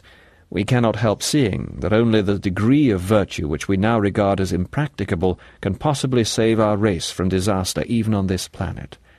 The standard which seems to have come into the pocket from outside turns out to be terribly relevant to conditions inside the pocket, so relevant that a consistent practice of virtue by the human race even for 10 years would fill the earth from pole to pole with peace, plenty, health, merriment, and heart's ease, and that nothing else will. It may be the custom down here to treat the regimental rules as a dead letter or a counsel of perfection, but even now everyone who stops to think can see that when we meet the enemy, this neglect is going to cost every man of us his life. It is then that we shall envy the morbid person, the pedant or enthusiast who really has taught his company to shoot and dig in and spare their water bottles. 5. The larger society to which I here contrast the human pocket may not exist according to some people, and at any rate we have no experience of it. We do not meet angels or unfallen races, but we can get some inkling of the truth even inside our own race. Different ages and cultures can be regarded as pockets in relation to one another. I said a few pages back that different ages excelled in different virtues. If, then, you are ever tempted to think that we modern Western Europeans cannot really be so very bad because we are, comparatively speaking, humane, if, in other words, you think God might be content with us on that ground, ask yourself whether you think God ought to have been content with the cruelty of cruel ages because they excelled in courage or chastity. You will see at once that this is an impossibility. From considering how the cruelty of our ancestors looks to us, you may get some inkling how our softness, worldliness, and timidity would have looked to them, and hence how both must look to God. 6. Perhaps my harping on the word kindness has already aroused a protest in some readers' minds. Are we not really an increasingly cruel age? Perhaps we are, but I think we have become so in the attempt to reduce all virtues to kindness. For Plato rightly taught that virtue is one. You cannot be kind unless you have all the other virtues. If, being cowardly, conceited, and slothful, you have never yet done a fellow creature great mischief, that is only because your neighbour's welfare has not yet happened to conflict with your safety, self-approval, or ease. Every vice leads to cruelty. Even a good emotion, pity, if not controlled by charity and justice, leads through anger to cruelty. Most atrocities are stimulated by accounts of the enemy's atrocities, and pity for the oppressed classes, when separated from the moral law as a whole, leads by a very natural process to the unremitting brutalities of a reign of terror. 7. Some modern theologians have, quite rightly, protested against an excessively moralistic interpretation of Christianity. The holiness of God is something more and other than moral perfection. His claim upon us is something more and other than the claim of moral duty. I do not deny it, but this conception, like that of corporate guilt, is very easily used as an evasion of the real issue. God may be more than moral goodness. He is not less. The road to the promised land runs past Sinai. The moral law may exist to be transcended, but there is no transcending it for those who have not first admitted its claims upon them, and then tried with all their strength to meet that claim, and fairly and squarely faced the fact of their failure. 8. Let no man say when he is tempted, I am tempted of God. Many schools of thought encourage us to shift the responsibility for our behaviour from our own shoulders to some inherent necessity in the nature of human life, and thus indirectly to the Creator. Popular forms of this view are the evolutionary doctrine that what we call badness is an unavoidable legacy from our animal ancestors, or the idealistic doctrine that it is merely a result of our being finite. Now Christianity, if I have understood the Pauline epistles, does admit that perfect obedience to the moral law, which we find written in our hearts and perceive to be necessary even on the biological level, is not in fact possible to men. This would raise a real difficulty about our responsibility if perfect obedience had any practical relation at all to the lives of most of us. Some degree of obedience, which you and I have failed to attain in the last 24 hours, is certainly possible. The ultimate problem must not be used as one more means of evasion. Most of us are less urgently concerned with the Pauline question than with William Law's simple statement, If you will here stop and ask yourselves why you are not as pious as the primitive Christians were, your own heart will tell you that it is neither through ignorance nor inability, but purely because you never thoroughly intended it. This chapter will have been misunderstood if anyone describes it as a reinstatement of the doctrine of total depravity. I disbelieve that doctrine, partly on the logical ground that if our depravity were total, we should not know ourselves to be depraved, and partly because experience shows us much goodness in human nature.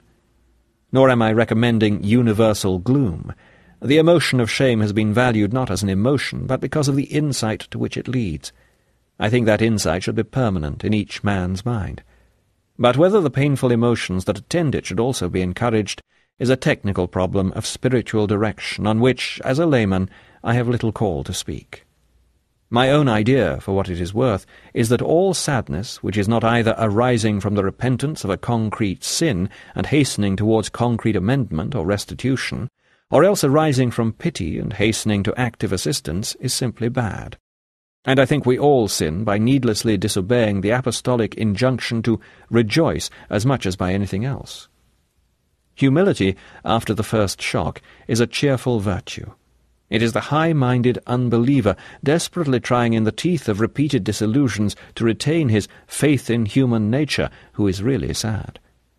I have been aiming at an intellectual, not an emotional effect. I have been trying to make the reader believe that we actually are, at present, creatures whose character must be, in some respects, a horror to God, as it is, when we really see it, a horror to ourselves. This I believe to be a fact, and I notice that the holier a man is, the more fully he is aware of that fact. Perhaps you have imagined that this humility in the saints is a pious illusion at which God smiles. That is a most dangerous error. It is theoretically dangerous because it makes you identify a virtue, i.e. a perfection, with an illusion, i.e. an imperfection, which must be nonsense. It is practically dangerous because it encourages a man to mistake his first insights into his own corruption for the first beginnings of a halo round his own silly head. No, depend upon it, when the saints say that they, even they, are vile, they are recording truth with scientific accuracy. How did this state of affairs come about? In the next chapter, I shall give as much as I can understand of the Christian answer to that question. 5. The Fall of Man. To obey is the proper office of a rational soul. Montaigne, 2:7. The Christian answer to the question proposed in the last chapter is contained in the doctrine of the fall. According to that doctrine, man is now a horror to God and to himself, and a creature ill-adapted to the universe, not because God made him so, but because he has made himself so by the abuse of his free will. To my mind, this is the sole function of the doctrine. It exists to guard against two sub-Christian theories of the origin of evil. Monism, according to which God himself, being above good and evil, produces impartially the effects to which we give those two names, and dualism, according to which God produces good, while some equal and independent power produces evil.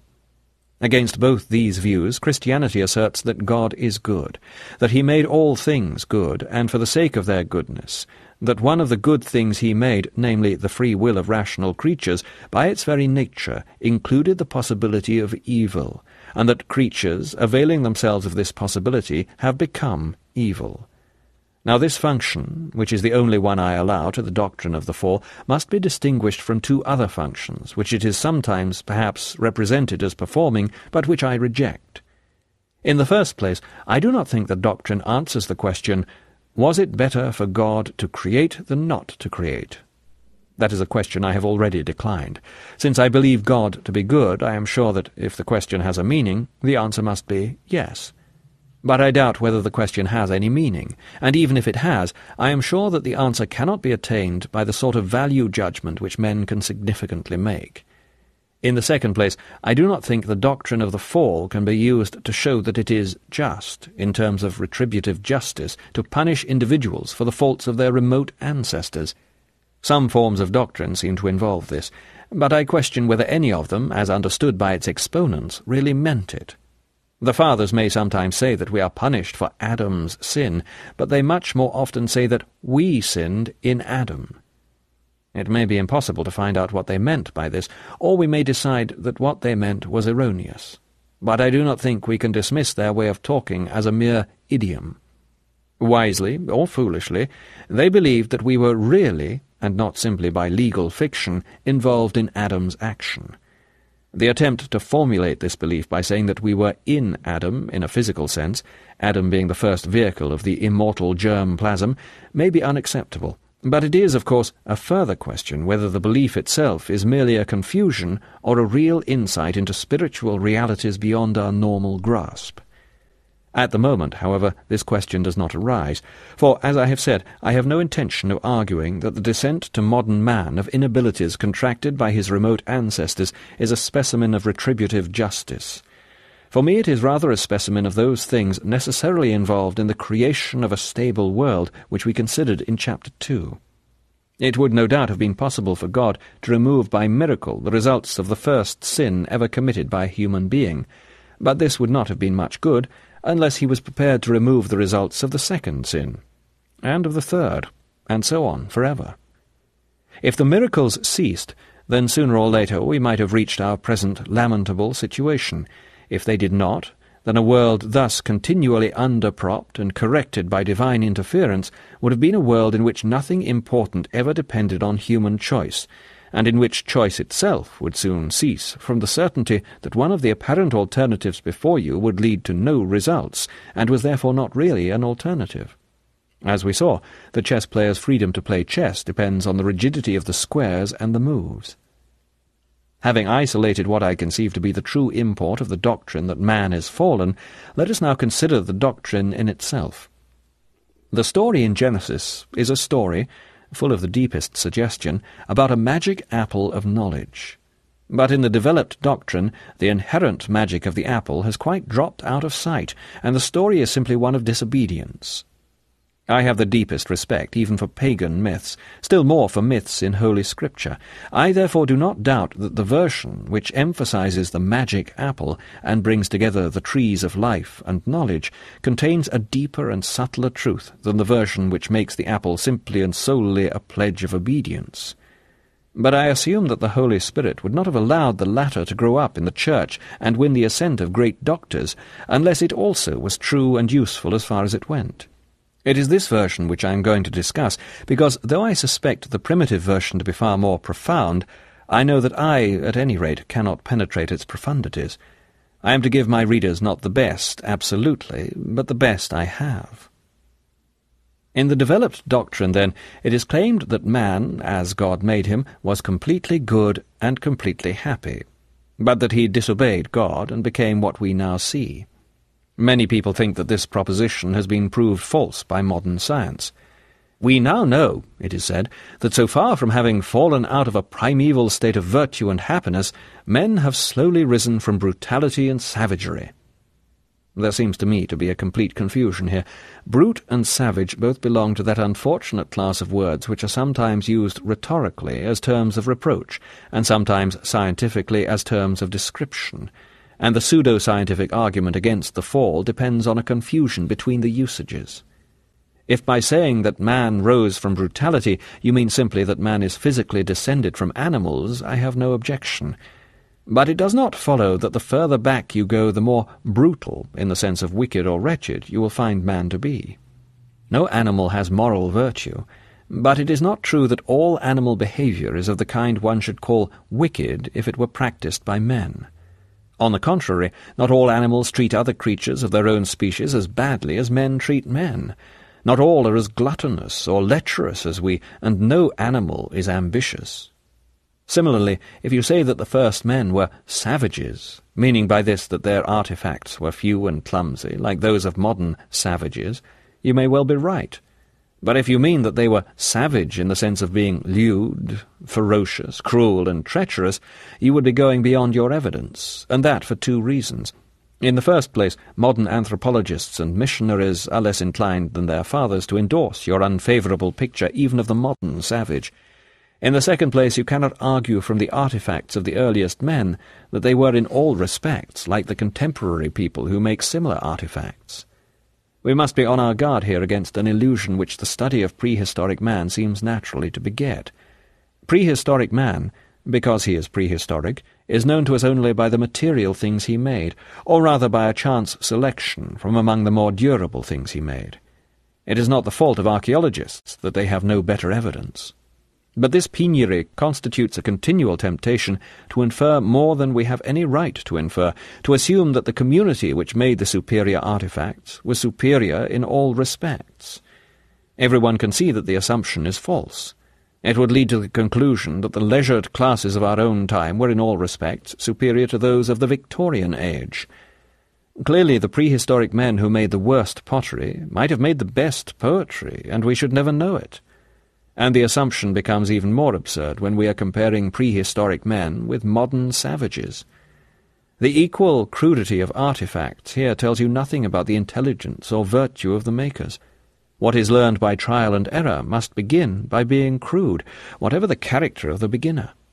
The very same pot, which would prove its maker a genius if it were the first pot ever made in the world, would prove its maker a dunce if it came after millenniums of pot-making.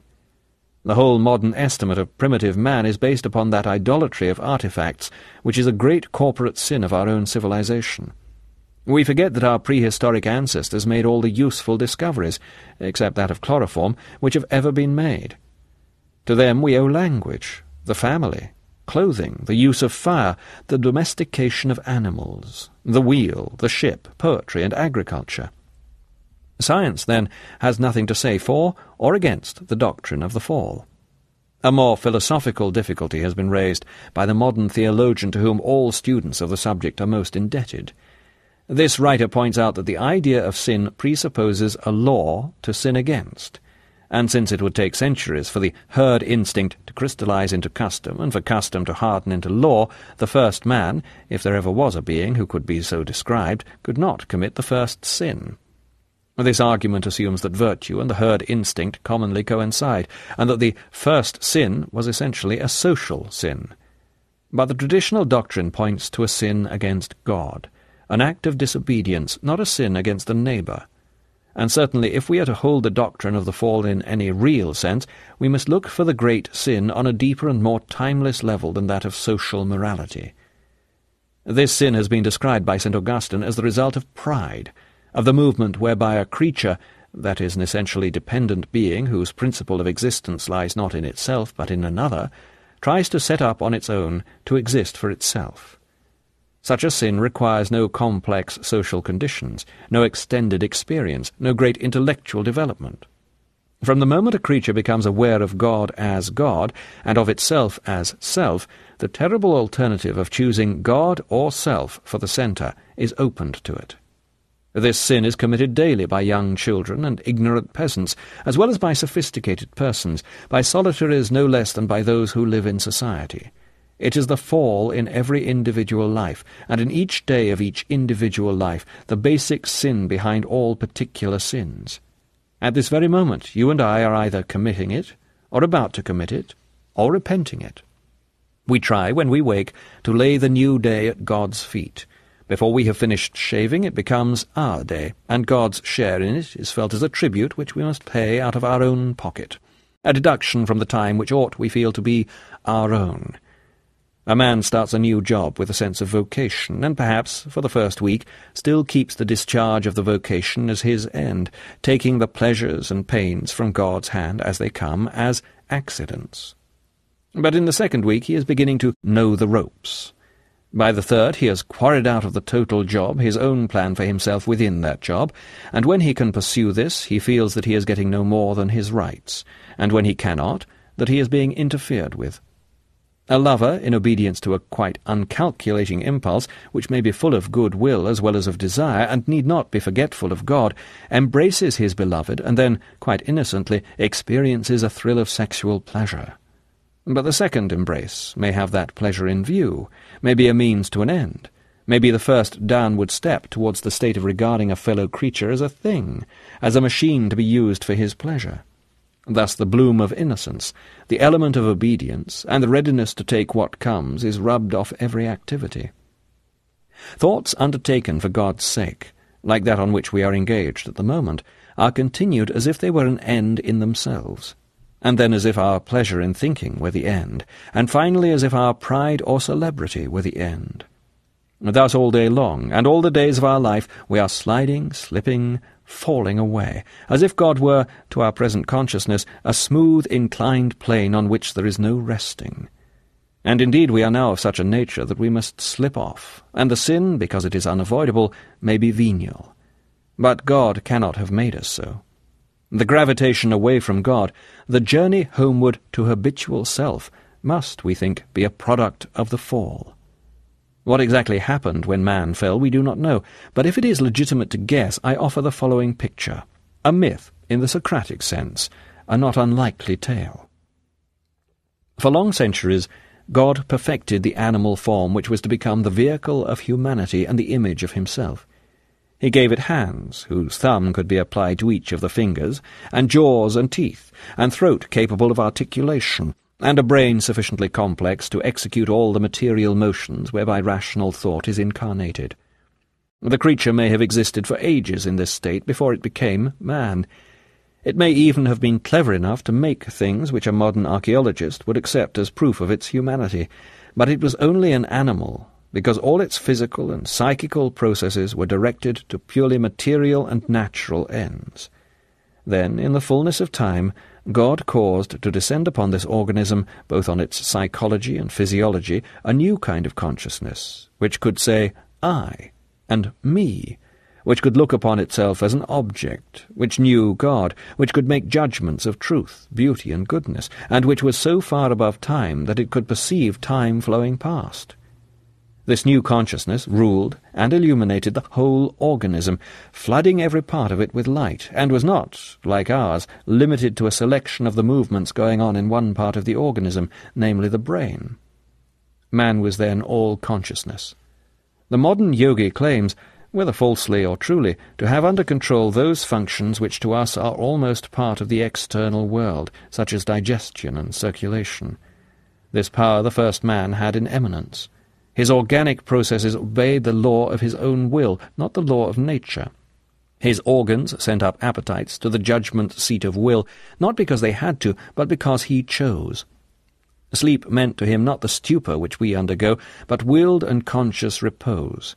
He remained awake to enjoy the pleasure and duty of sleep. Since the processes of decay and repair in his tissues were similarly conscious and obedient, it may not be fanciful to suppose that the length of his life was largely at his own discretion. Wholly commanding himself, he commanded all lower lives with which he came into contact. Even now we meet rare individuals who have a mysterious power of taming beasts. This power the paradisal man enjoyed in eminence. The old picture of the brutes sporting before Adam and fawning upon him may not be wholly symbolical. Even now, more animals than you might expect are ready to adore man if they are given a reasonable opportunity. For man was made to be the priest, and even in one sense the Christ of the animals, the mediator through whom they apprehend so much of the divine splendor as their irrational nature allows. And God was to such a man no slippery, inclined plane. The new consciousness had been made to repose on its Creator, and repose it did.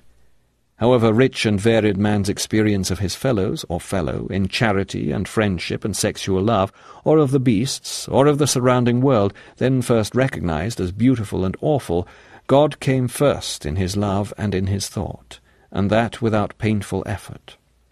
In perfect cyclic movement, being, power, and joy descended from God to man in the form of gift, and returned from man to God in the form of obedient love and ecstatic adoration. And in this sense, though not in all, man was then truly the Son of God, the prototype of Christ, perfectly enacting in joy and ease of all the faculties and all the senses that filial self-surrender which our Lord enacted in the agonies of the crucifixion. Judged by his artifacts, or perhaps even by his language, this blessed creature was, no doubt, a savage.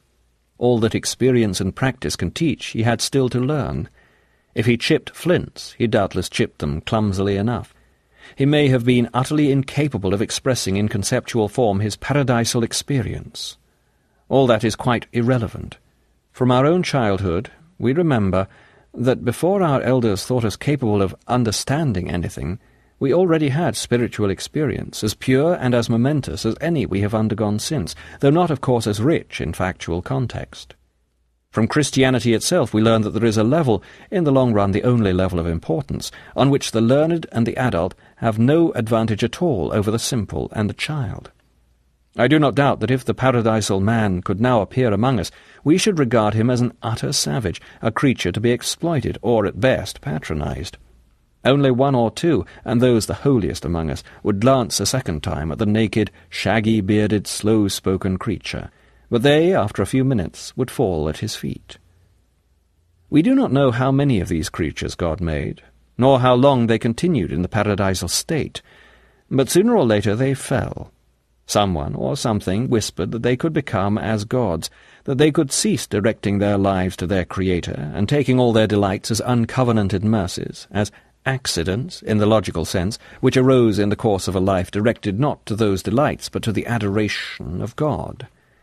As a young man wants a regular allowance from his father, which he can count on as his own, within which he makes his own plans, and rightly, for his father is, after all, a fellow creature, so they desired to be on their own, to take care of their own future, to plan for pleasure and for security, to have a meum, from which, no doubt, they would pay some reasonable tribute to God in the way of time, attention, and love, but which, nevertheless, was theirs, not his. They wanted, as we say, to call their souls their own. But that means to live a lie, for our souls are not, in fact, our own. They wanted some corner in the universe of which they could say to God, "This is our business, not yours." But there is no such corner. They wanted to be nouns, but they were, and eternally must be, mere adjectives. We have no idea in what particular act or series of acts the self-contradictory, impossible wish found expression. For all I can see, it might have concerned the literal eating of a fruit, but the question is of no consequence. This act of self-will on the part of the creature, which constitutes an utter falseness to its true creaturely position, is the only sin that can be conceived as the fall. For the difficulty about the first sin is that it must be very heinous, or its consequences would not be so terrible. And yet it must be something which a being free from the temptations of fallen man could conceivably have committed. The turning from God to self fulfills both conditions.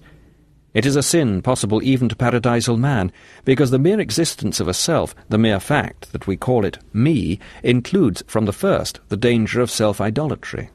Since I am I must make an act of self-surrender, however small or however easy, in living to God rather than to myself. This is, if you like, the weak spot in the very nature of creation, the risk which God apparently thinks worth taking. But the sin was very heinous, because the self which paradisal man had to surrender contained no natural recalcitrancy to being surrendered. His data, so to speak, were a psychophysical organism wholly subject to the will, and a will wholly disposed, though not compelled, to turn to God. The self-surrender which he practised before the fall meant no struggle, but only the delicious overcoming of an infinitesimal self-adherence which delighted to be overcome, of which we see a dim analogy in the rapturous mutual self-surrenders of lovers even now. He had, therefore, no temptation, in our sense, to choose the self, no passion or inclination obstinately inclining that way, nothing but the bare fact that the self was himself. Up to that moment the human spirit had been in full control of the human organism. It doubtless expected that it would retain this control when it had ceased to obey God. But its authority over the organism was a delegated authority, which it lost when it ceased to be God's delegate. Having cut itself off, as far as it could, from the source of its being, it had cut itself off from the source of power. For when we say of created things that A rules B, this must mean that God rules B through A. I doubt whether it would have been intrinsically possible for God to continue to rule the organism through the human spirit when the human spirit was in revolt against him. At any rate, he did not. He began to rule the organism in a more external way, not by the laws of spirit, but by those of nature. Thus the organs, no longer governed by man's will, fell under the control of ordinary biochemical laws, and suffered whatever the interworkings of those laws might bring about in the way of pain, senility, and death. And desires began to come up into the mind of man, not as his reason chose, but just as the biochemical and environmental facts happened to cause them, and the mind itself fell under the psychological laws of association and the like, which God had made to rule the psychology of the higher anthropoids. And the will, caught in the tidal wave of mere nature, had no resource but to force back some of the new thoughts and desires by main strength, and these uneasy rebels became the subconscious, as we now know it. The process was not, I conceive, comparable to mere deterioration as it may now occur in a human individual. It was a loss of status as a species. What man lost by the fall was his original specific nature. Dust thou art, and unto dust shalt thou return. The total organism which had been taken up into his spiritual life was allowed to fall back into the merely natural condition from which, at his making, it had been raised, just as, far earlier in the story of creation, God had raised vegetable life to become the vehicle of animality, and chemical process to be the vehicle of vegetation, and physical process to be the vehicle of chemical. Thus human spirit, from being the master of human nature, became a mere lodger in its own house, or even a prisoner. Rational consciousness became what it now is, a fitful spotlight resting on a small part of the cerebral motions. But this limitation of the spirit's powers was a lesser evil than the corruption of the spirit itself. It had turned from God and become its own idol, so that though it could still turn back to God, it could do so only by painful effort, and its inclination was selfward. Hence pride and ambition, the desire to be lovely in its own eyes, and to depress and to humiliate all rivals, envy and restless search for more and still more security were now the attitudes that came easiest to it. It was not only a weak king over its own nature, but a bad one. It sent down into the psycho-physical organism desires far worse than the organism sent up into it. This condition was transmitted by heredity to all later generations, for it was not simply what biologists call an acquired variation. It was the emergence of a new kind of man. A new species, never made by God, had sinned itself into existence. The change which man had undergone was not parallel to the development of a new habit. It was a radical alteration of his constitution, a disturbance of the relation between his component parts, and an internal perversion of one of them.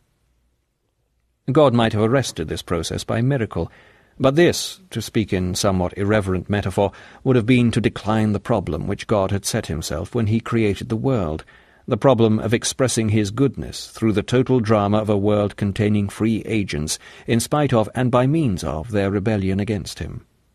The symbol of a drama, a symphony or a dance, is here useful to correct a certain absurdity which may arise if we talk too much of God planning and creating the world process for good, and of that good being frustrated by the free will of the creatures. This may raise the ridiculous idea that the fall took God by surprise and upset his plan, or else, more ridiculously still, that God planned the whole thing for conditions which, he well knew, were never going to be realized. In fact, of course, God saw the crucifixion in the act of creating the first nebula. The world is a dance in which good, descending from God, is disturbed by evil arising from the creatures, and the resulting conflict is resolved by God's own assumption of the suffering nature which evil produces. The doctrine of the free fall asserts that the evil which thus makes the fuel or raw material for the second and more complex kind of good is not God's contribution but man's. This does not mean that if man had remained innocent, God could not then have contrived an equally splendid symphonic whole, supposing that we insist on asking such questions. But it must always be remembered that when we talk of what might have happened, of contingencies outside the whole actuality, we do not really know what we are talking about. There are no times or places outside the existing universe in which all this could happen, or could have happened. I think the most significant way of stating the real freedom of man is to say that if there are other rational species than man existing in some other part of the actual universe, then it is not necessary to suppose that they also have fallen. Our present condition, then, is explained by the fact that we are members of a spoiled species. I do not mean that our sufferings are a punishment for being what we cannot now help being, nor that we are morally responsible for the rebellion of a remote ancestor. If, nonetheless, I call our present condition one of original sin, and not merely one of original misfortune, that is because our actual religious experience does not allow us to regard it in any other way. Theoretically, I suppose, we might say, yes, we behave like vermin, but then that is because we are vermin, and that, at any rate, is not our fault. But the fact that we are vermin, so far from being felt as an excuse, is a greater shame and grief to us than any of the particular acts which it leads us to commit. The situation is not nearly so hard to understand as some people make out. It arises among human beings whenever a very badly brought-up boy is introduced into a decent family. They rightly remind themselves that it is not his own fault that he is a bully, a coward, a tale-bearer, and a liar. But nonetheless, however it came there, his present character is detestable. They not only hate it, but ought to hate it. They cannot love him for what he is, they can only try to turn him into what he is not. In the meantime, though the boy is most unfortunate in having been so brought up, you cannot quite call his character a misfortune if he were one thing and his character another. It is he himself, who bullies and sneaks and likes doing it, and if he begins to mend, he will inevitably feel shame and guilt at what he is just beginning to cease to be. With this I have said all that can be said on the level at which alone I feel able to treat the subject of the fall, but I warn my readers once more that this level is a shallow one. We have said nothing about the trees of life and of knowledge, which doubtless conceal some great mystery, and we have said nothing about the Pauline statement that, as in Adam all die, so in Christ shall all be made alive. It is this passage which lies behind the patristic doctrine of our physical presence in Adam's loins, and Anselm's doctrine of our inclusion, by legal fiction, in the suffering Christ. These theories may have done good in their day, but they do no good to me, and I am not going to invent others. We have recently been told by the scientists that we have no right to expect that the real universe should be picturable, and that if we make mental pictures to illustrate quantum physics, we are moving further away from reality, not nearer to it. We have clearly even less right to demand that the highest spiritual realities should be picturable, or even explicable in terms of our abstract thought. I observe that the difficulty of the Pauline formula turns on the word in, and that this word again and again in the New Testament is used in senses we cannot fully understand. That we can die in Adam and live in Christ seems to me to imply that man, as he really is, differs a good deal from man as our categories of thought and our three-dimensional imaginations represent him.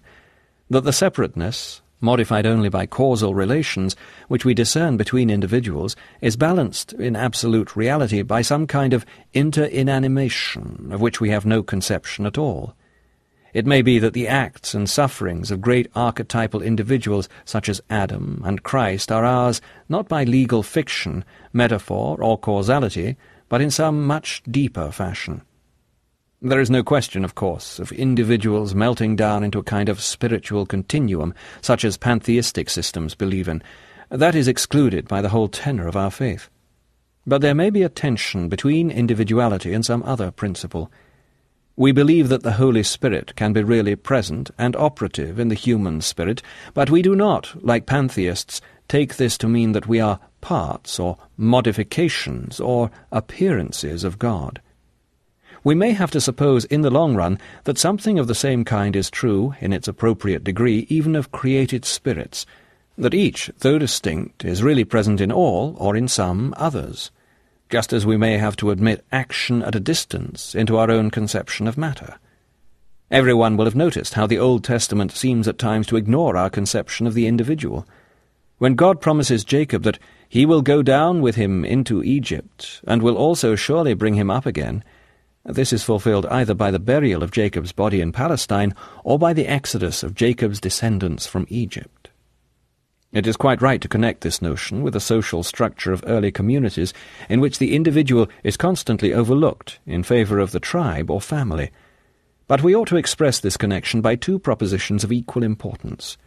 Firstly, that their social experience blinded the ancients to some truths which we perceive, and secondly, that it made them sensible of some truths to which we are blind.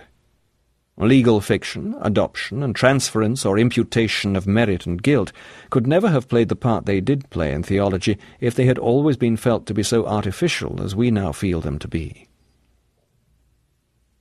I have thought it right to allow this one glance at what is for me an impenetrable curtain, but as I have said, it makes no part of my present argument. Clearly it would be futile to attempt to solve the problem of pain by producing another problem. The thesis of this chapter is simply that man, as a species, spoiled himself, and that good, to us in our present state, must therefore mean primarily remedial or corrective good. What part pain actually plays in such remedy or correction is now to be considered. 6. Human pain. Since the life of Christ is every way most bitter to nature and the self and the me, for in the true life of Christ the self and the me and nature must be forsaken and lost and die altogether, therefore in each of us nature hath a horror of it. Theologia Germanica 20. I have tried to show in a previous chapter that the possibility of pain is inherent in the very existence of a world where souls can meet. When souls become wicked, they will certainly use this possibility to hurt one another, and this perhaps accounts for 4/5 of the sufferings of men. It is men, not God, who have produced racks, whips, prisons, slavery, guns, bayonets, and bombs. It is by human avarice or human stupidity, not by the churlishness of nature, that we have poverty and overwork. But there remains, nonetheless, much suffering which cannot thus be traced to ourselves. Even if all suffering were man-made, we should like to know the reason for the enormous permission to torture their fellows which God gives to the worst of men. To say, as was said in the last chapter, that good for such creatures as we now are means primarily corrective or remedial good is an incomplete answer. Not all medicine tastes nasty, or if it did, that is itself one of the unpleasant facts for which we should like to know the reason. Before proceeding, I must pick up a point made in Chapter 2. I there said that pain, below a certain level of intensity, was not resented and might even be rather liked. Perhaps you then wanted to reply, "In that case I should not call it pain." And you may have been right. But the truth is that the word pain has two senses which must now be distinguished. A particular kind of sensation, probably conveyed by specialized nerve fibers, and recognizable by the patient as that kind of sensation, whether he dislikes it or not. E.g., the faint ache in my limbs would be recognized as an ache, even if I didn't object to it. B, any experience, whether physical or mental, which the patient dislikes. It will be noticed that all pains in sense A become pains in sense B if they are raised above a certain very low level of intensity, but that pains in the B sense need not be pains in the A sense. Pain in the B sense, in fact, is synonymous with suffering, anguish, tribulation, adversity, or trouble, and it is about it that the problem of pain arises. For the rest of this book, pain will be used in the B sense, and will include all types of suffering. With the A sense, we have no further concern. Now, the proper good of a creature is to surrender itself to its Creator, to enact intellectually, volitionally, and emotionally that relationship which is given in the mere fact of its being a creature. When it does so, it is good and happy. Lest we should think this a hardship, this kind of good begins on a level far above the creatures, for God himself, as Son, from all eternity, renders back to God as Father by filial obedience the being which the Father by paternal love eternally generates in the Son. This is the pattern which man was made to imitate, which paradisal man did imitate. And whether the will conferred by the Creator is thus perfectly offered back in delighted and delighting obedience by the creature, there most undoubtedly is heaven, and there the Holy Ghost proceeds.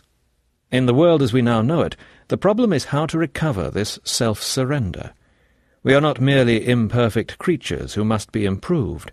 We are, as Newman said, rebels who must lay down our arms. The first answer, then, to the question why our cure should be painful is that to render back the will which we have so long claimed for our own is in itself, wherever and however it is done, a grievous pain. Even in paradise, I have supposed a minimal self-adherence to be overcome, though the overcoming and the yielding would there be rapturous. But to surrender a self-will inflamed and swollen with years of usurpation is a kind of death. We all remember this self-will as it was in childhood.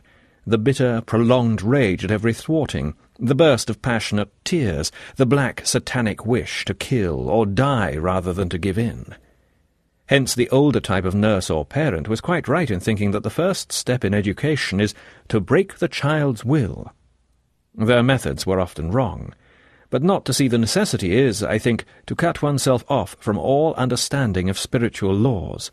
And if, now that we are grown up, we do not howl and stamp quite so much, that is partly because our elders began the process of breaking or killing our self-will in the nursery, and partly because the same passions now take more subtle forms, and have grown clever at avoiding death by various compensations. Hence the necessity to die daily. However often we think we have broken the rebellious self, we shall still find it alive. That this process cannot be without pain is sufficiently witnessed by the very history of the word mortification.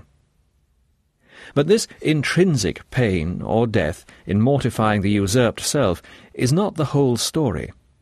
Paradoxically, mortification, though itself a pain, is made easier by the presence of pain in its context. This happens, I think, principally in three ways. The human spirit will not even begin to try to surrender self-will as long as all seems to be well with it. Now error and sin both have this property, that the deeper they are, the less their victim suspects their existence. They are masked evil. Pain is unmasked, unmistakable evil. Every man knows that something is wrong when he is being hurt. The masochist is no real exception. Sadism and masochism respectively isolate and then exaggerate a moment or aspect in normal sexual passion. Sadism exaggerates the aspect of capture and domination to a point at which only ill treatment of the beloved will satisfy the pervert, as though he said, "I am so much master that I even torment you." Masochism exaggerates the complementary and opposite aspect and says, "I am so enthralled that I welcome even pain at your hands." Unless the pain were felt as evil, as an outrage underlining the complete mastery of the other party, it would cease, for the masochist, to be an erotic stimulus. And pain is not only immediately recognizable evil, but evil impossible to ignore. We can rest contentedly in our sins and in our stupidities, and anyone who has watched gluttons shovelling down the most exquisite foods as if they did not know what they were eating will admit that we can ignore even pleasure. But pain insists upon being attended to. God whispers to us in our pleasures, speaks in our conscience, but shouts in our pain. It is his megaphone to rouse a deaf world. A bad man, happy, is a man without the least inkling that his actions do not answer, that they are not in accord with the laws of the universe. A perception of this truth lies at the back of the universal human feeling that bad men ought to suffer. It is no use turning up our noses at this feeling as if it were wholly base. On its mildest level, it appeals to everyone's sense of justice. Once, when my brother and I, as very small boys, were drawing pictures at the same table, I jerked his elbow and caused him to make an irrelevant line across the middle of his work. The matter was amicably settled by my allowing him to draw a line of equal length across mine. That is, I was put in his place, made to see my negligence from the other end. On a sterner level, the same idea appears as retributive punishment, or giving a man what he deserves. Some enlightened people would like to banish all conceptions of retribution or desert from their theory of punishment, and place its value wholly in the deterrence of others or the reform of the criminal himself. They do not see that by so doing they render all punishment unjust. What can be more immoral than to inflict suffering on me for the sake of deterring others, if I do not deserve it? And if I do deserve it, you are admitting the claims of retribution.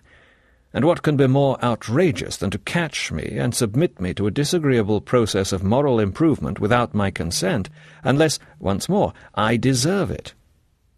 On yet a third level we get vindictive passion, the thirst for revenge. This, of course, is evil, and expressly forbidden to Christians, but it has perhaps appeared already from our discussion of sadism and masochism that the ugliest things in human nature are perversions of good or innocent things.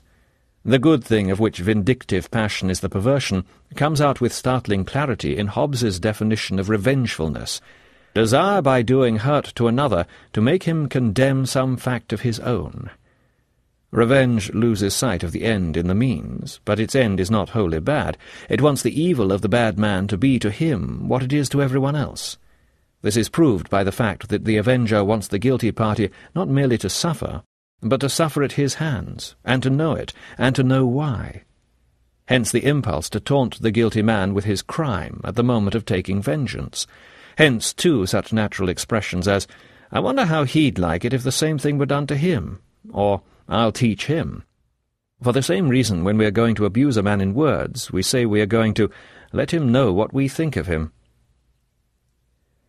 When our ancestors referred to pains and sorrows as God's vengeance upon sin, they were not necessarily attributing evil passions to God.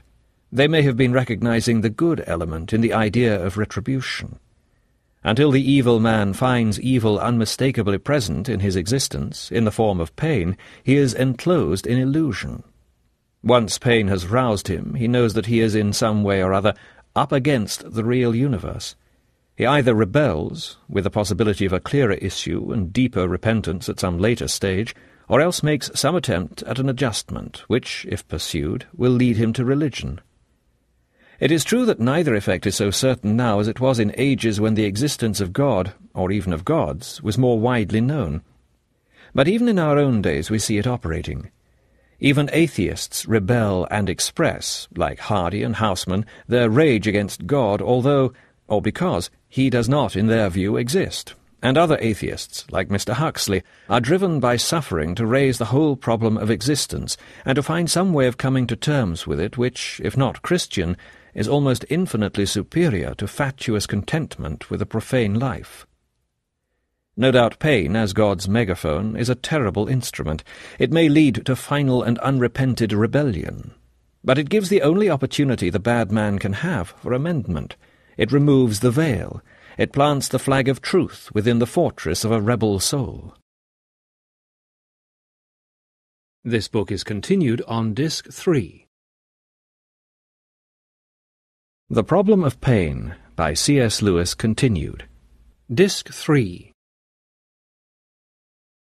If the first and lowest operation of pain shatters the illusion that all is well, the second shatters the illusion that what we have, whether good or bad in itself, is our own and enough for us. Everyone has noticed how hard it is to turn our thoughts to God when everything is going well with us. We have all we want is a terrible saying when all does not include God. We find God an interruption. As St. Augustine says somewhere, God wants to give us something, but cannot because our hands are full.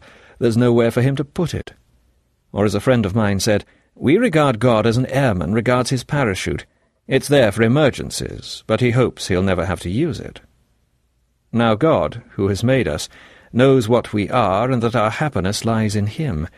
Yet we will not seek it in him as long as he leaves us any other resort where it can even plausibly be looked for. While what we call our own life remains agreeable, we will not surrender it to him. What then can God do in our interests but make our own life less agreeable to us, and take away the plausible source of false happiness?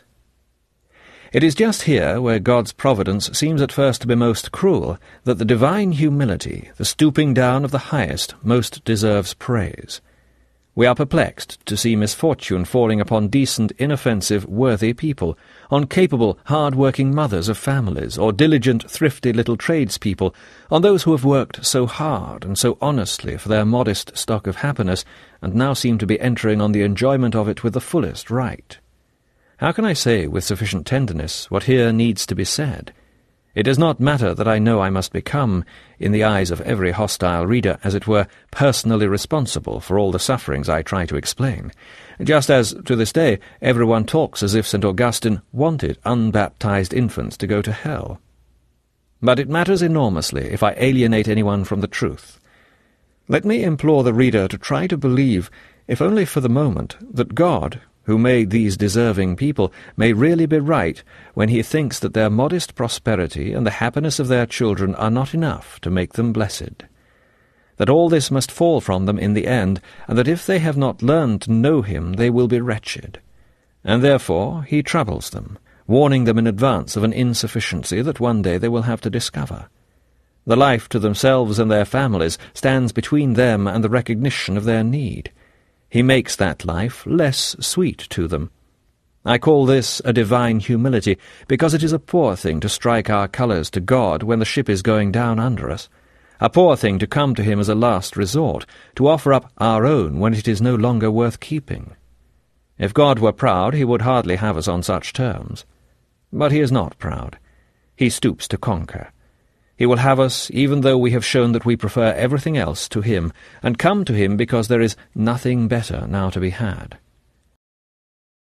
The Problem of Pain by C.S. Lewis, concluded. Disc 4. If you ask concerning an animal thus raised as a member of the whole body of the homestead where its personal identity resides, I answer, where its identity always did reside even in the earthly life, in its relation to the body, and specially to the master who is the head of that body. In other words, the man will know his dog, the dog will know its master, and in knowing him will be itself. To ask that it should in any other way know itself is probably to ask for what has no meaning. Animals aren't like that, and don't want to be. My picture of the good sheepdog in the good homestead does not, of course, cover wild animals, nor, a matter even more urgent, ill-treated domestic animals. But it is intended only as an illustration drawn from one privileged instance, which is also, in my view, the only normal and unperverted instance, of the general principles to be observed in framing a theory of animal resurrection.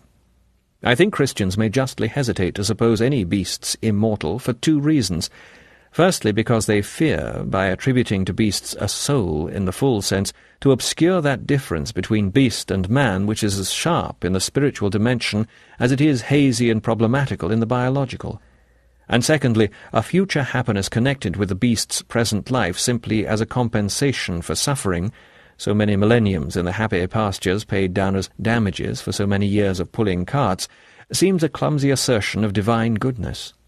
We, because we are fallible, often hurt a child or an animal unintentionally, and then the best we can do is to make up for it by some caress or titbit. But it is hardly pious to imagine omniscience acting in that way, as though God trod on the animals' tails in the dark and then did the best he could about it. In such a botched adjustment I cannot recognize the master touch. Whatever the answer is, it must be something better than that. The theory I am suggesting tries to avoid both objections. It makes God the centre of the universe and man the subordinate centre of terrestrial nature. The beasts are not coordinate with man, but subordinate to him, and their destiny is through and through related to his. And the derivative immortality suggested for them is not a mere amend or compensation. It is part and parcel of the new heaven and new earth, organically related to the whole suffering process of the world's fall and redemption. Supposing, as I do, that the personality of the tame animals is largely the gift of man, that their mere sentience is reborn to soulhood in us as our mere soulhood is reborn to spirituality in Christ, I naturally suppose that very few animals indeed, in their wild state, attain to a self or ego. But if any do, and if it is agreeable to the goodness of God that they should live again, their immortality would also be related to man, not this time to individual masters, but to humanity. That is to say, if in any instance the quasi-spiritual and emotional value which human tradition attributes to a beast, such as the innocence of the lamb, or the heraldic royalty of the lion, has a real ground in the beast's nature, and is not merely arbitrary or accidental, then it is in that capacity, or principally in that the beast may be expected to attend on risen man and make part of his train. Or if the traditional character is quite erroneous, then the beast's heavenly life would be in virtue of the real but unknown effect it has actually had on man during his whole history. For if Christian cosmology is in any sense, I do not say in a literal sense, true, then all that exists on our planet is related to man, and even the creatures that were extinct before men existed are then only seen in their true light when they are seen as the unconscious harbingers of man. When we are speaking of creatures so remote from us as wild beasts and prehistoric beasts, we hardly know what we are talking about. It may well be that they have no selves and no sufferings. It may even be that each species has a corporate self, that lionhood, not lions, has shared in the travail of creation and will enter into the restoration of all things. And if we cannot imagine even our own eternal life, much less can we imagine the life the beasts may have as our members. If the earthly lion could read the prophecy of that day when he shall eat hay like an ox, he would regard it as a description not of heaven, but of hell. And if there is nothing in the lion but carnivorous sentience, then he is unconscious, and his survival would have no meaning. But if there is a rudimentary leonine self, to that also God can give a body as it pleases him, a body no longer living by the destruction of the lamb, yet richly leonine in the sense that it also expresses whatever energy and splendour and exulting power dwelled within the visible lion on this earth. I think, under correction, that the prophet used an Eastern hyperbole when he spoke of the lion and the lamb lying down together. That would be rather impertinent of the lamb. To have lions and lambs that so consorted, except on some rare celestial saturnalia of topsy-turvydom, would be the same as having neither lambs nor lions. I think the lion, when he has ceased to be dangerous, will still be awful. Indeed, that we shall then first see that of which the present fangs and claws are a clumsy and satanically perverted imitation. There will still be something like the shaking of a golden mane, and often the good Duke will say, "Let him roar again." 10. The final chapter. Heaven. It is required you do awake your faith, then all stand still, or those that think it is unlawful business I am about, let them depart. Shakespeare, Winter's Tale.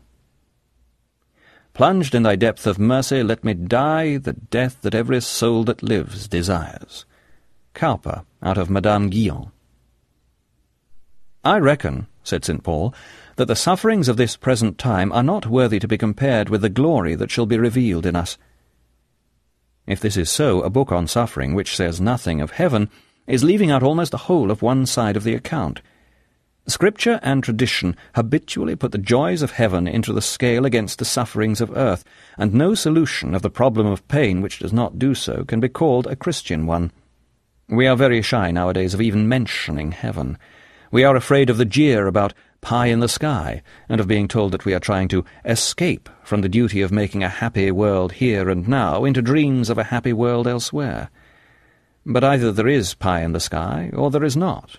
If there is not, then Christianity is false, for this doctrine is woven into its whole fabric. If there is, then this truth, like any other, must be faced, whether it is useful at political meetings or no. Again we are afraid that heaven is a bribe, and that if we make it our goal we shall no longer be disinterested. It is not so. Heaven offers nothing that a mercenary soul can desire. It is safe to tell the pure in heart that they shall see God, for only the pure in heart want to. There are rewards that do not sully motives.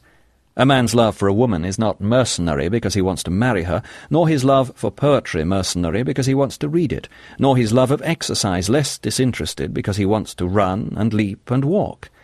Love, by definition, seeks to enjoy its object. You may think that there is another reason for our silence about heaven, namely that we do not really desire it. But that may be an illusion.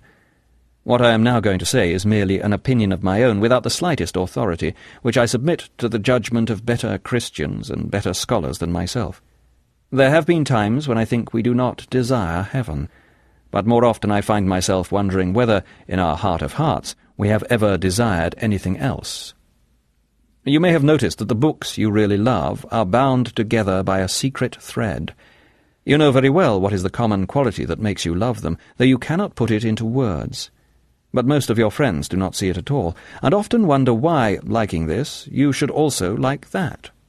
Again, you have stood before some landscape which seems to embody what you have been looking for all your life, and then turned to the friend at your side who appears to be seeing what you saw, but at the first words a gulf yawns between you, and you realize that this landscape means something totally different to him, that he is pursuing an alien vision and cares nothing for the ineffable suggestion by which you are transported. Even in your hobbies, has there not always been some secret attraction which the others are curiously ignorant of? Something not to be identified with, but always on the verge of breaking through the smell of cut wood in the workshop, or the clap-clap of water against the boat's side. Are not all lifelong friendships born at the moment when at last you meet another human being who has some inkling, but faint and uncertain even in the best, of that something which you were born desiring, and which, beneath the flux of other desires and in all the momentary silences between the louder passions, night and day, year by year, from childhood to old age, you are looking for, watching for, listening for? You have never had it. All the things that have ever deeply possessed your soul have been but hints of it, tantalizing glimpses, promises never quite fulfilled, echoes that died away just as they caught your ear. But if it should really become manifest, if there ever came an echo that did not die away but swelled into the sound itself, you would know it. Beyond all possibility of doubt, you would say, "Here at last is the thing I was made for." We cannot tell each other about it. It is the secret signature of each soul, the incommunicable and unappeasable want, the thing we desired before we met our wives, or made our friends, or chose our work, and which we shall still desire on our deathbeds, when the mind no longer knows wife or friend or work. While we are, this is. If we lose this, we lose all. This signature on each soul may be a product of heredity and environment, but that only means that heredity and environment are among the instruments whereby God creates a soul. I am considering not how, but why he makes each soul unique. If he had no use for all these differences, I do not see why he should have created more souls than one. Be sure that the ins and outs of your individuality are no mystery to him, and one day they will no longer be a mystery to you. The mould in which a key is made would be a strange thing if you had never seen a key, and the key itself a strange thing if you had never seen a lock. Your soul has a curious shape because it is a hollow made to fit a particular swelling in the infinite contours of the divine substance, or a key to unlock one of the doors in the house with many mansions. For it is not humanity in the abstract that is to be saved, but you. You, the individual reader, John Stubbs or Janet Smith. Blessed and fortunate creature, your eyes shall behold him and not another's. All that you are, sins apart, is destined, if you will let God have his good way, to utter satisfaction. The Brocken spectre looked to every man like his first love, because she was a cheat. But God will look to every soul like its first love, because he is its first love. Your place in heaven will seem to be made for you, and you alone, because you were made for it stitch by stitch as a glove is made for a hand. It is from this point of view that we can understand hell in its aspect of privation. All your life an unattainable ecstasy has hovered just beyond the grasp of your consciousness. The day is coming when you will wake to find, beyond all hope, that you have attained it, or else that it was within your reach, and you have lost it forever. This may seem a perilously private and subjective notion of the pearl of great price, but it is not. The thing I am speaking of is not an experience. You have experienced only the want of it. The thing itself has never actually been embodied in any thought or image or emotion. Always it has summoned you out of yourself, and if you will not go out of yourself to follow it, if you sit down to brood on the desire and attempt to cherish it, the desire itself will evade you. The door into life generally opens behind us, and the only wisdom for one haunted with a scent of unseen roses is work. This secret fire goes out when you use the bellows. Bank it down with what seems unlikely fuel of dogma and ethics, turn your back on it and attend to your duties, and then it will blaze. The world is like a picture with a golden background, and we the figures in that picture. Until you step off the plane of the picture into the large dimensions of death, you cannot see the gold. But we have reminders of it. To change our metaphor, the blackout is not quite complete. There are chinks. At times the daily scene looks big with its secret. Such is my opinion, and it may be erroneous. Perhaps this secret desire also is part of the old man, and must be crucified before the end. But this opinion has a curious trick of evading denial. The desire, much more the satisfaction, has always refused to be fully present in any experience. Whatever you try to identify with it turns out to be not it but something else, so that hardly any degree of crucifixion or transformation could go beyond what the desire itself leads us to anticipate. Again, if this opinion is not true, something better is.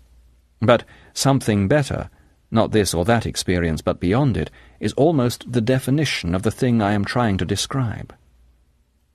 The thing you long for summons you away from the self. Even the desire for the thing lives only if you abandon it. This is the ultimate law. The seed dies to live. The bread must be cast upon the waters. He that loses his soul will save it. But the life of the seed, the finding of the bread, the recovery of the soul, are as real as the preliminary sacrifice. Hence it is truly said of heaven, "In heaven there is no ownership." If any there took upon him to call anything his own, he would straightway be thrust out into hell and become an evil spirit. But it is also said, "To him that overcometh I will give a white stone, and in the stone a new name written, which no man knoweth, saving he that receiveth it."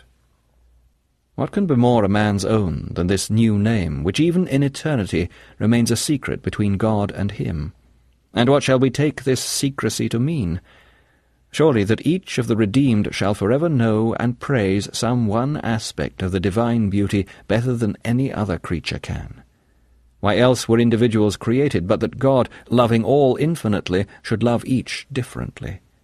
And this difference, so far from impairing, floods with meaning the love of all blessed creatures for one another, the communion of the saints.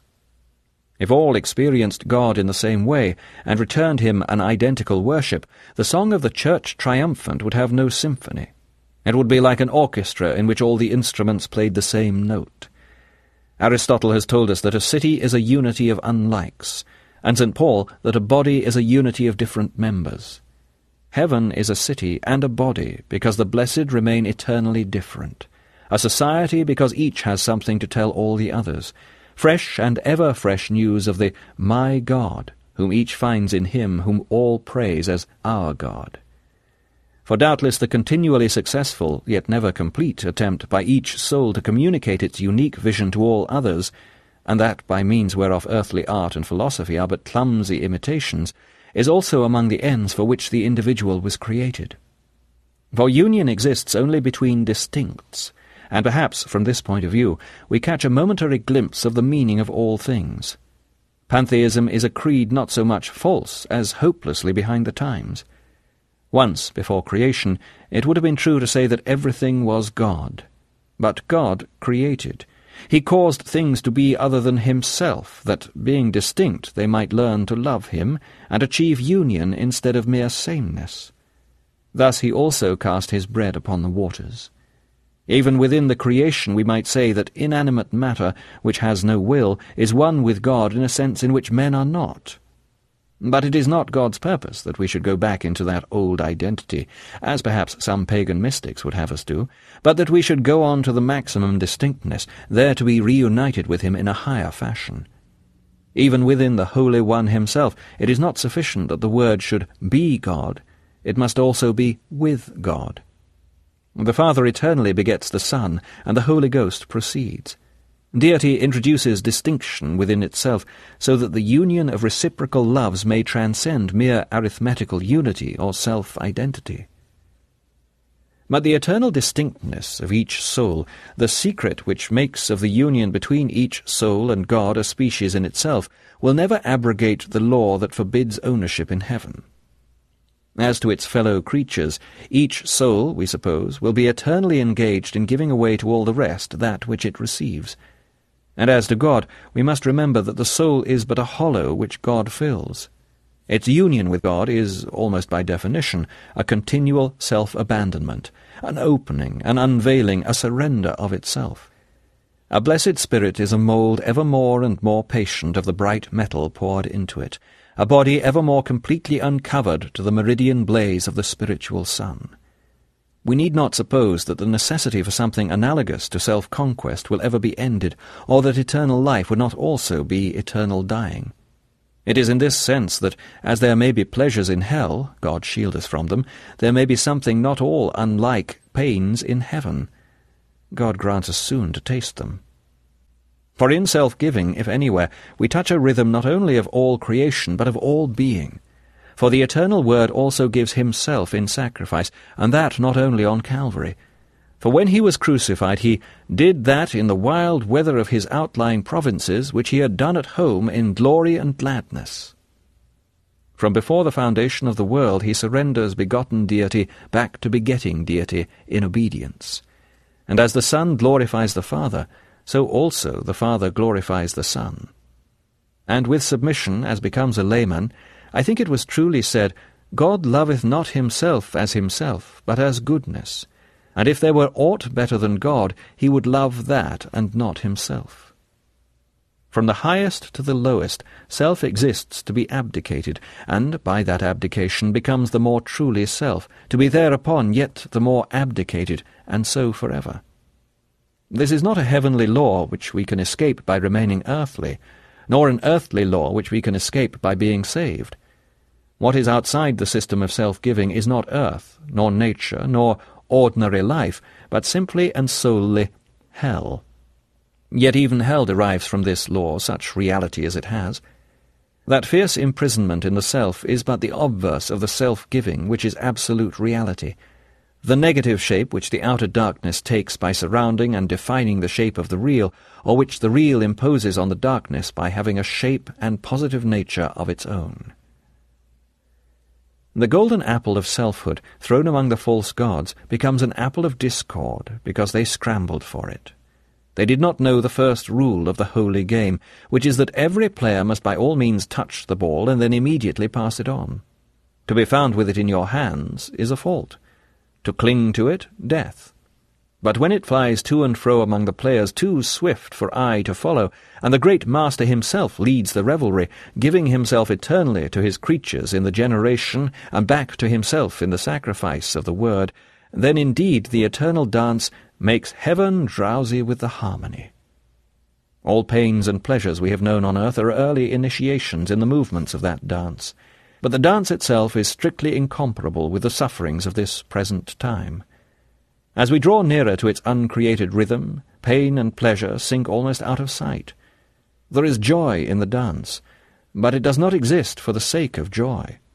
It does not even exist for the sake of good or of love.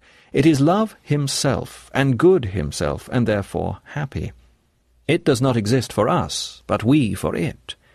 The size and emptiness of the universe which frightened us at the outset of this book should awe us still, for though they may be no more than a subjective by-product of our three-dimensional imagining, yet they symbolize great truth. As our earth is to all the stars, so doubtless are we men and our concerns to all creation. As all the stars are to space itself, so are all creatures, all thrones and powers and mightiest of the created gods to the abyss of the self-existing being, who is to us Father and Redeemer and indwelling Comforter, but of whom no man nor angel can say nor conceive what he is in and for himself, or what is the work that he maketh from the beginning to the end.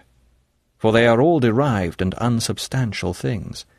Their vision fails them, and they cover their eyes from the intolerable light of utter actuality, which was and is and shall be, which never could have been otherwise, which has no opposite. Appendix. This note on the observed effects of pain has been kindly supplied by R. Havard, M.D., from clinical experience. Pain is a common and definite event which can easily be recognized, but the observation of character or behavior is less easy, less complete, and less exact, especially in the transient, if intimate, relation of doctor and patient. In spite of this difficulty, certain impressions gradually take form in the course of medical practice, which are confirmed as experience grows. A short attack of severe physical pain is overwhelming while it lasts. The sufferer is not usually loud in his complaints. He will beg for relief, but does not waste his breath on elaborating his troubles. It is unusual for him to lose self-control and to become wild and irrational. It is rare for the severest physical pain to become in this sense unbearable. When short, severe physical pain passes, it leaves no obvious alteration in behavior. Long-continued pain has more noticeable effects. It is often accepted with little or no complaint, and great strength and resignation are developed.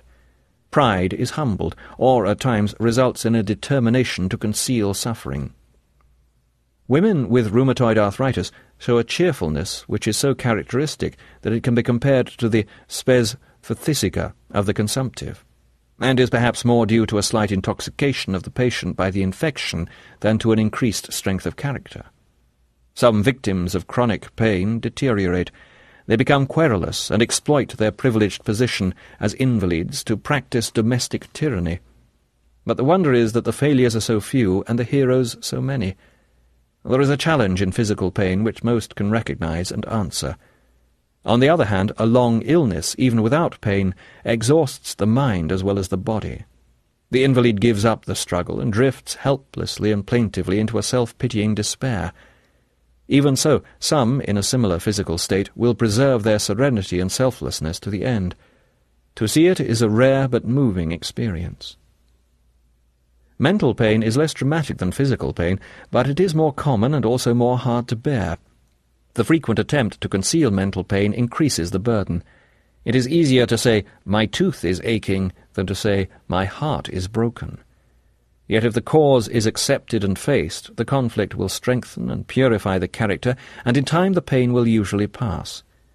Sometimes, however, it persists, and the effect is devastating. If the cause is not faced or not recognized, it produces the dreary state of the chronic neurotic. But some, by heroism, overcome even chronic mental pain. They often produce brilliant work and strengthen, harden and sharpen their characters till they become like tempered steel. In actual insanity the picture is darker. In the whole realm of medicine there is nothing so terrible to contemplate as a man with chronic melancholia. But most of the insane are not unhappy, or indeed conscious of their condition. In either case, if they recover, they are surprisingly little changed. Often they remember nothing of their illness. Pain provides an opportunity for heroism. The opportunity is seized with surprising frequency. This concludes the reading of The Problem of Pain by C.S. Lewis. Copyright 1940 by C.S. Lewis Private Limited. The production and sale of the recorded version is licensed by the C.S. Lewis Company Limited and was produced in 2000 by Blackstone Audio Books Incorporated, which holds the copyright thereto. Neither this recording nor any portion of it may be reproduced or used for any purpose without prior written authorization from Blackstone Audio Books. This book was read by Robert Whitfield. If you would like to obtain a complete catalogue of our titles or our monthly update telling you about new releases, call 1-800-SAY-BOOK. That's 1-800-729-2665. You may also obtain the same information from our award-winning website. Our address, all in one word, is www.blackstoneaudio.com. Thank you.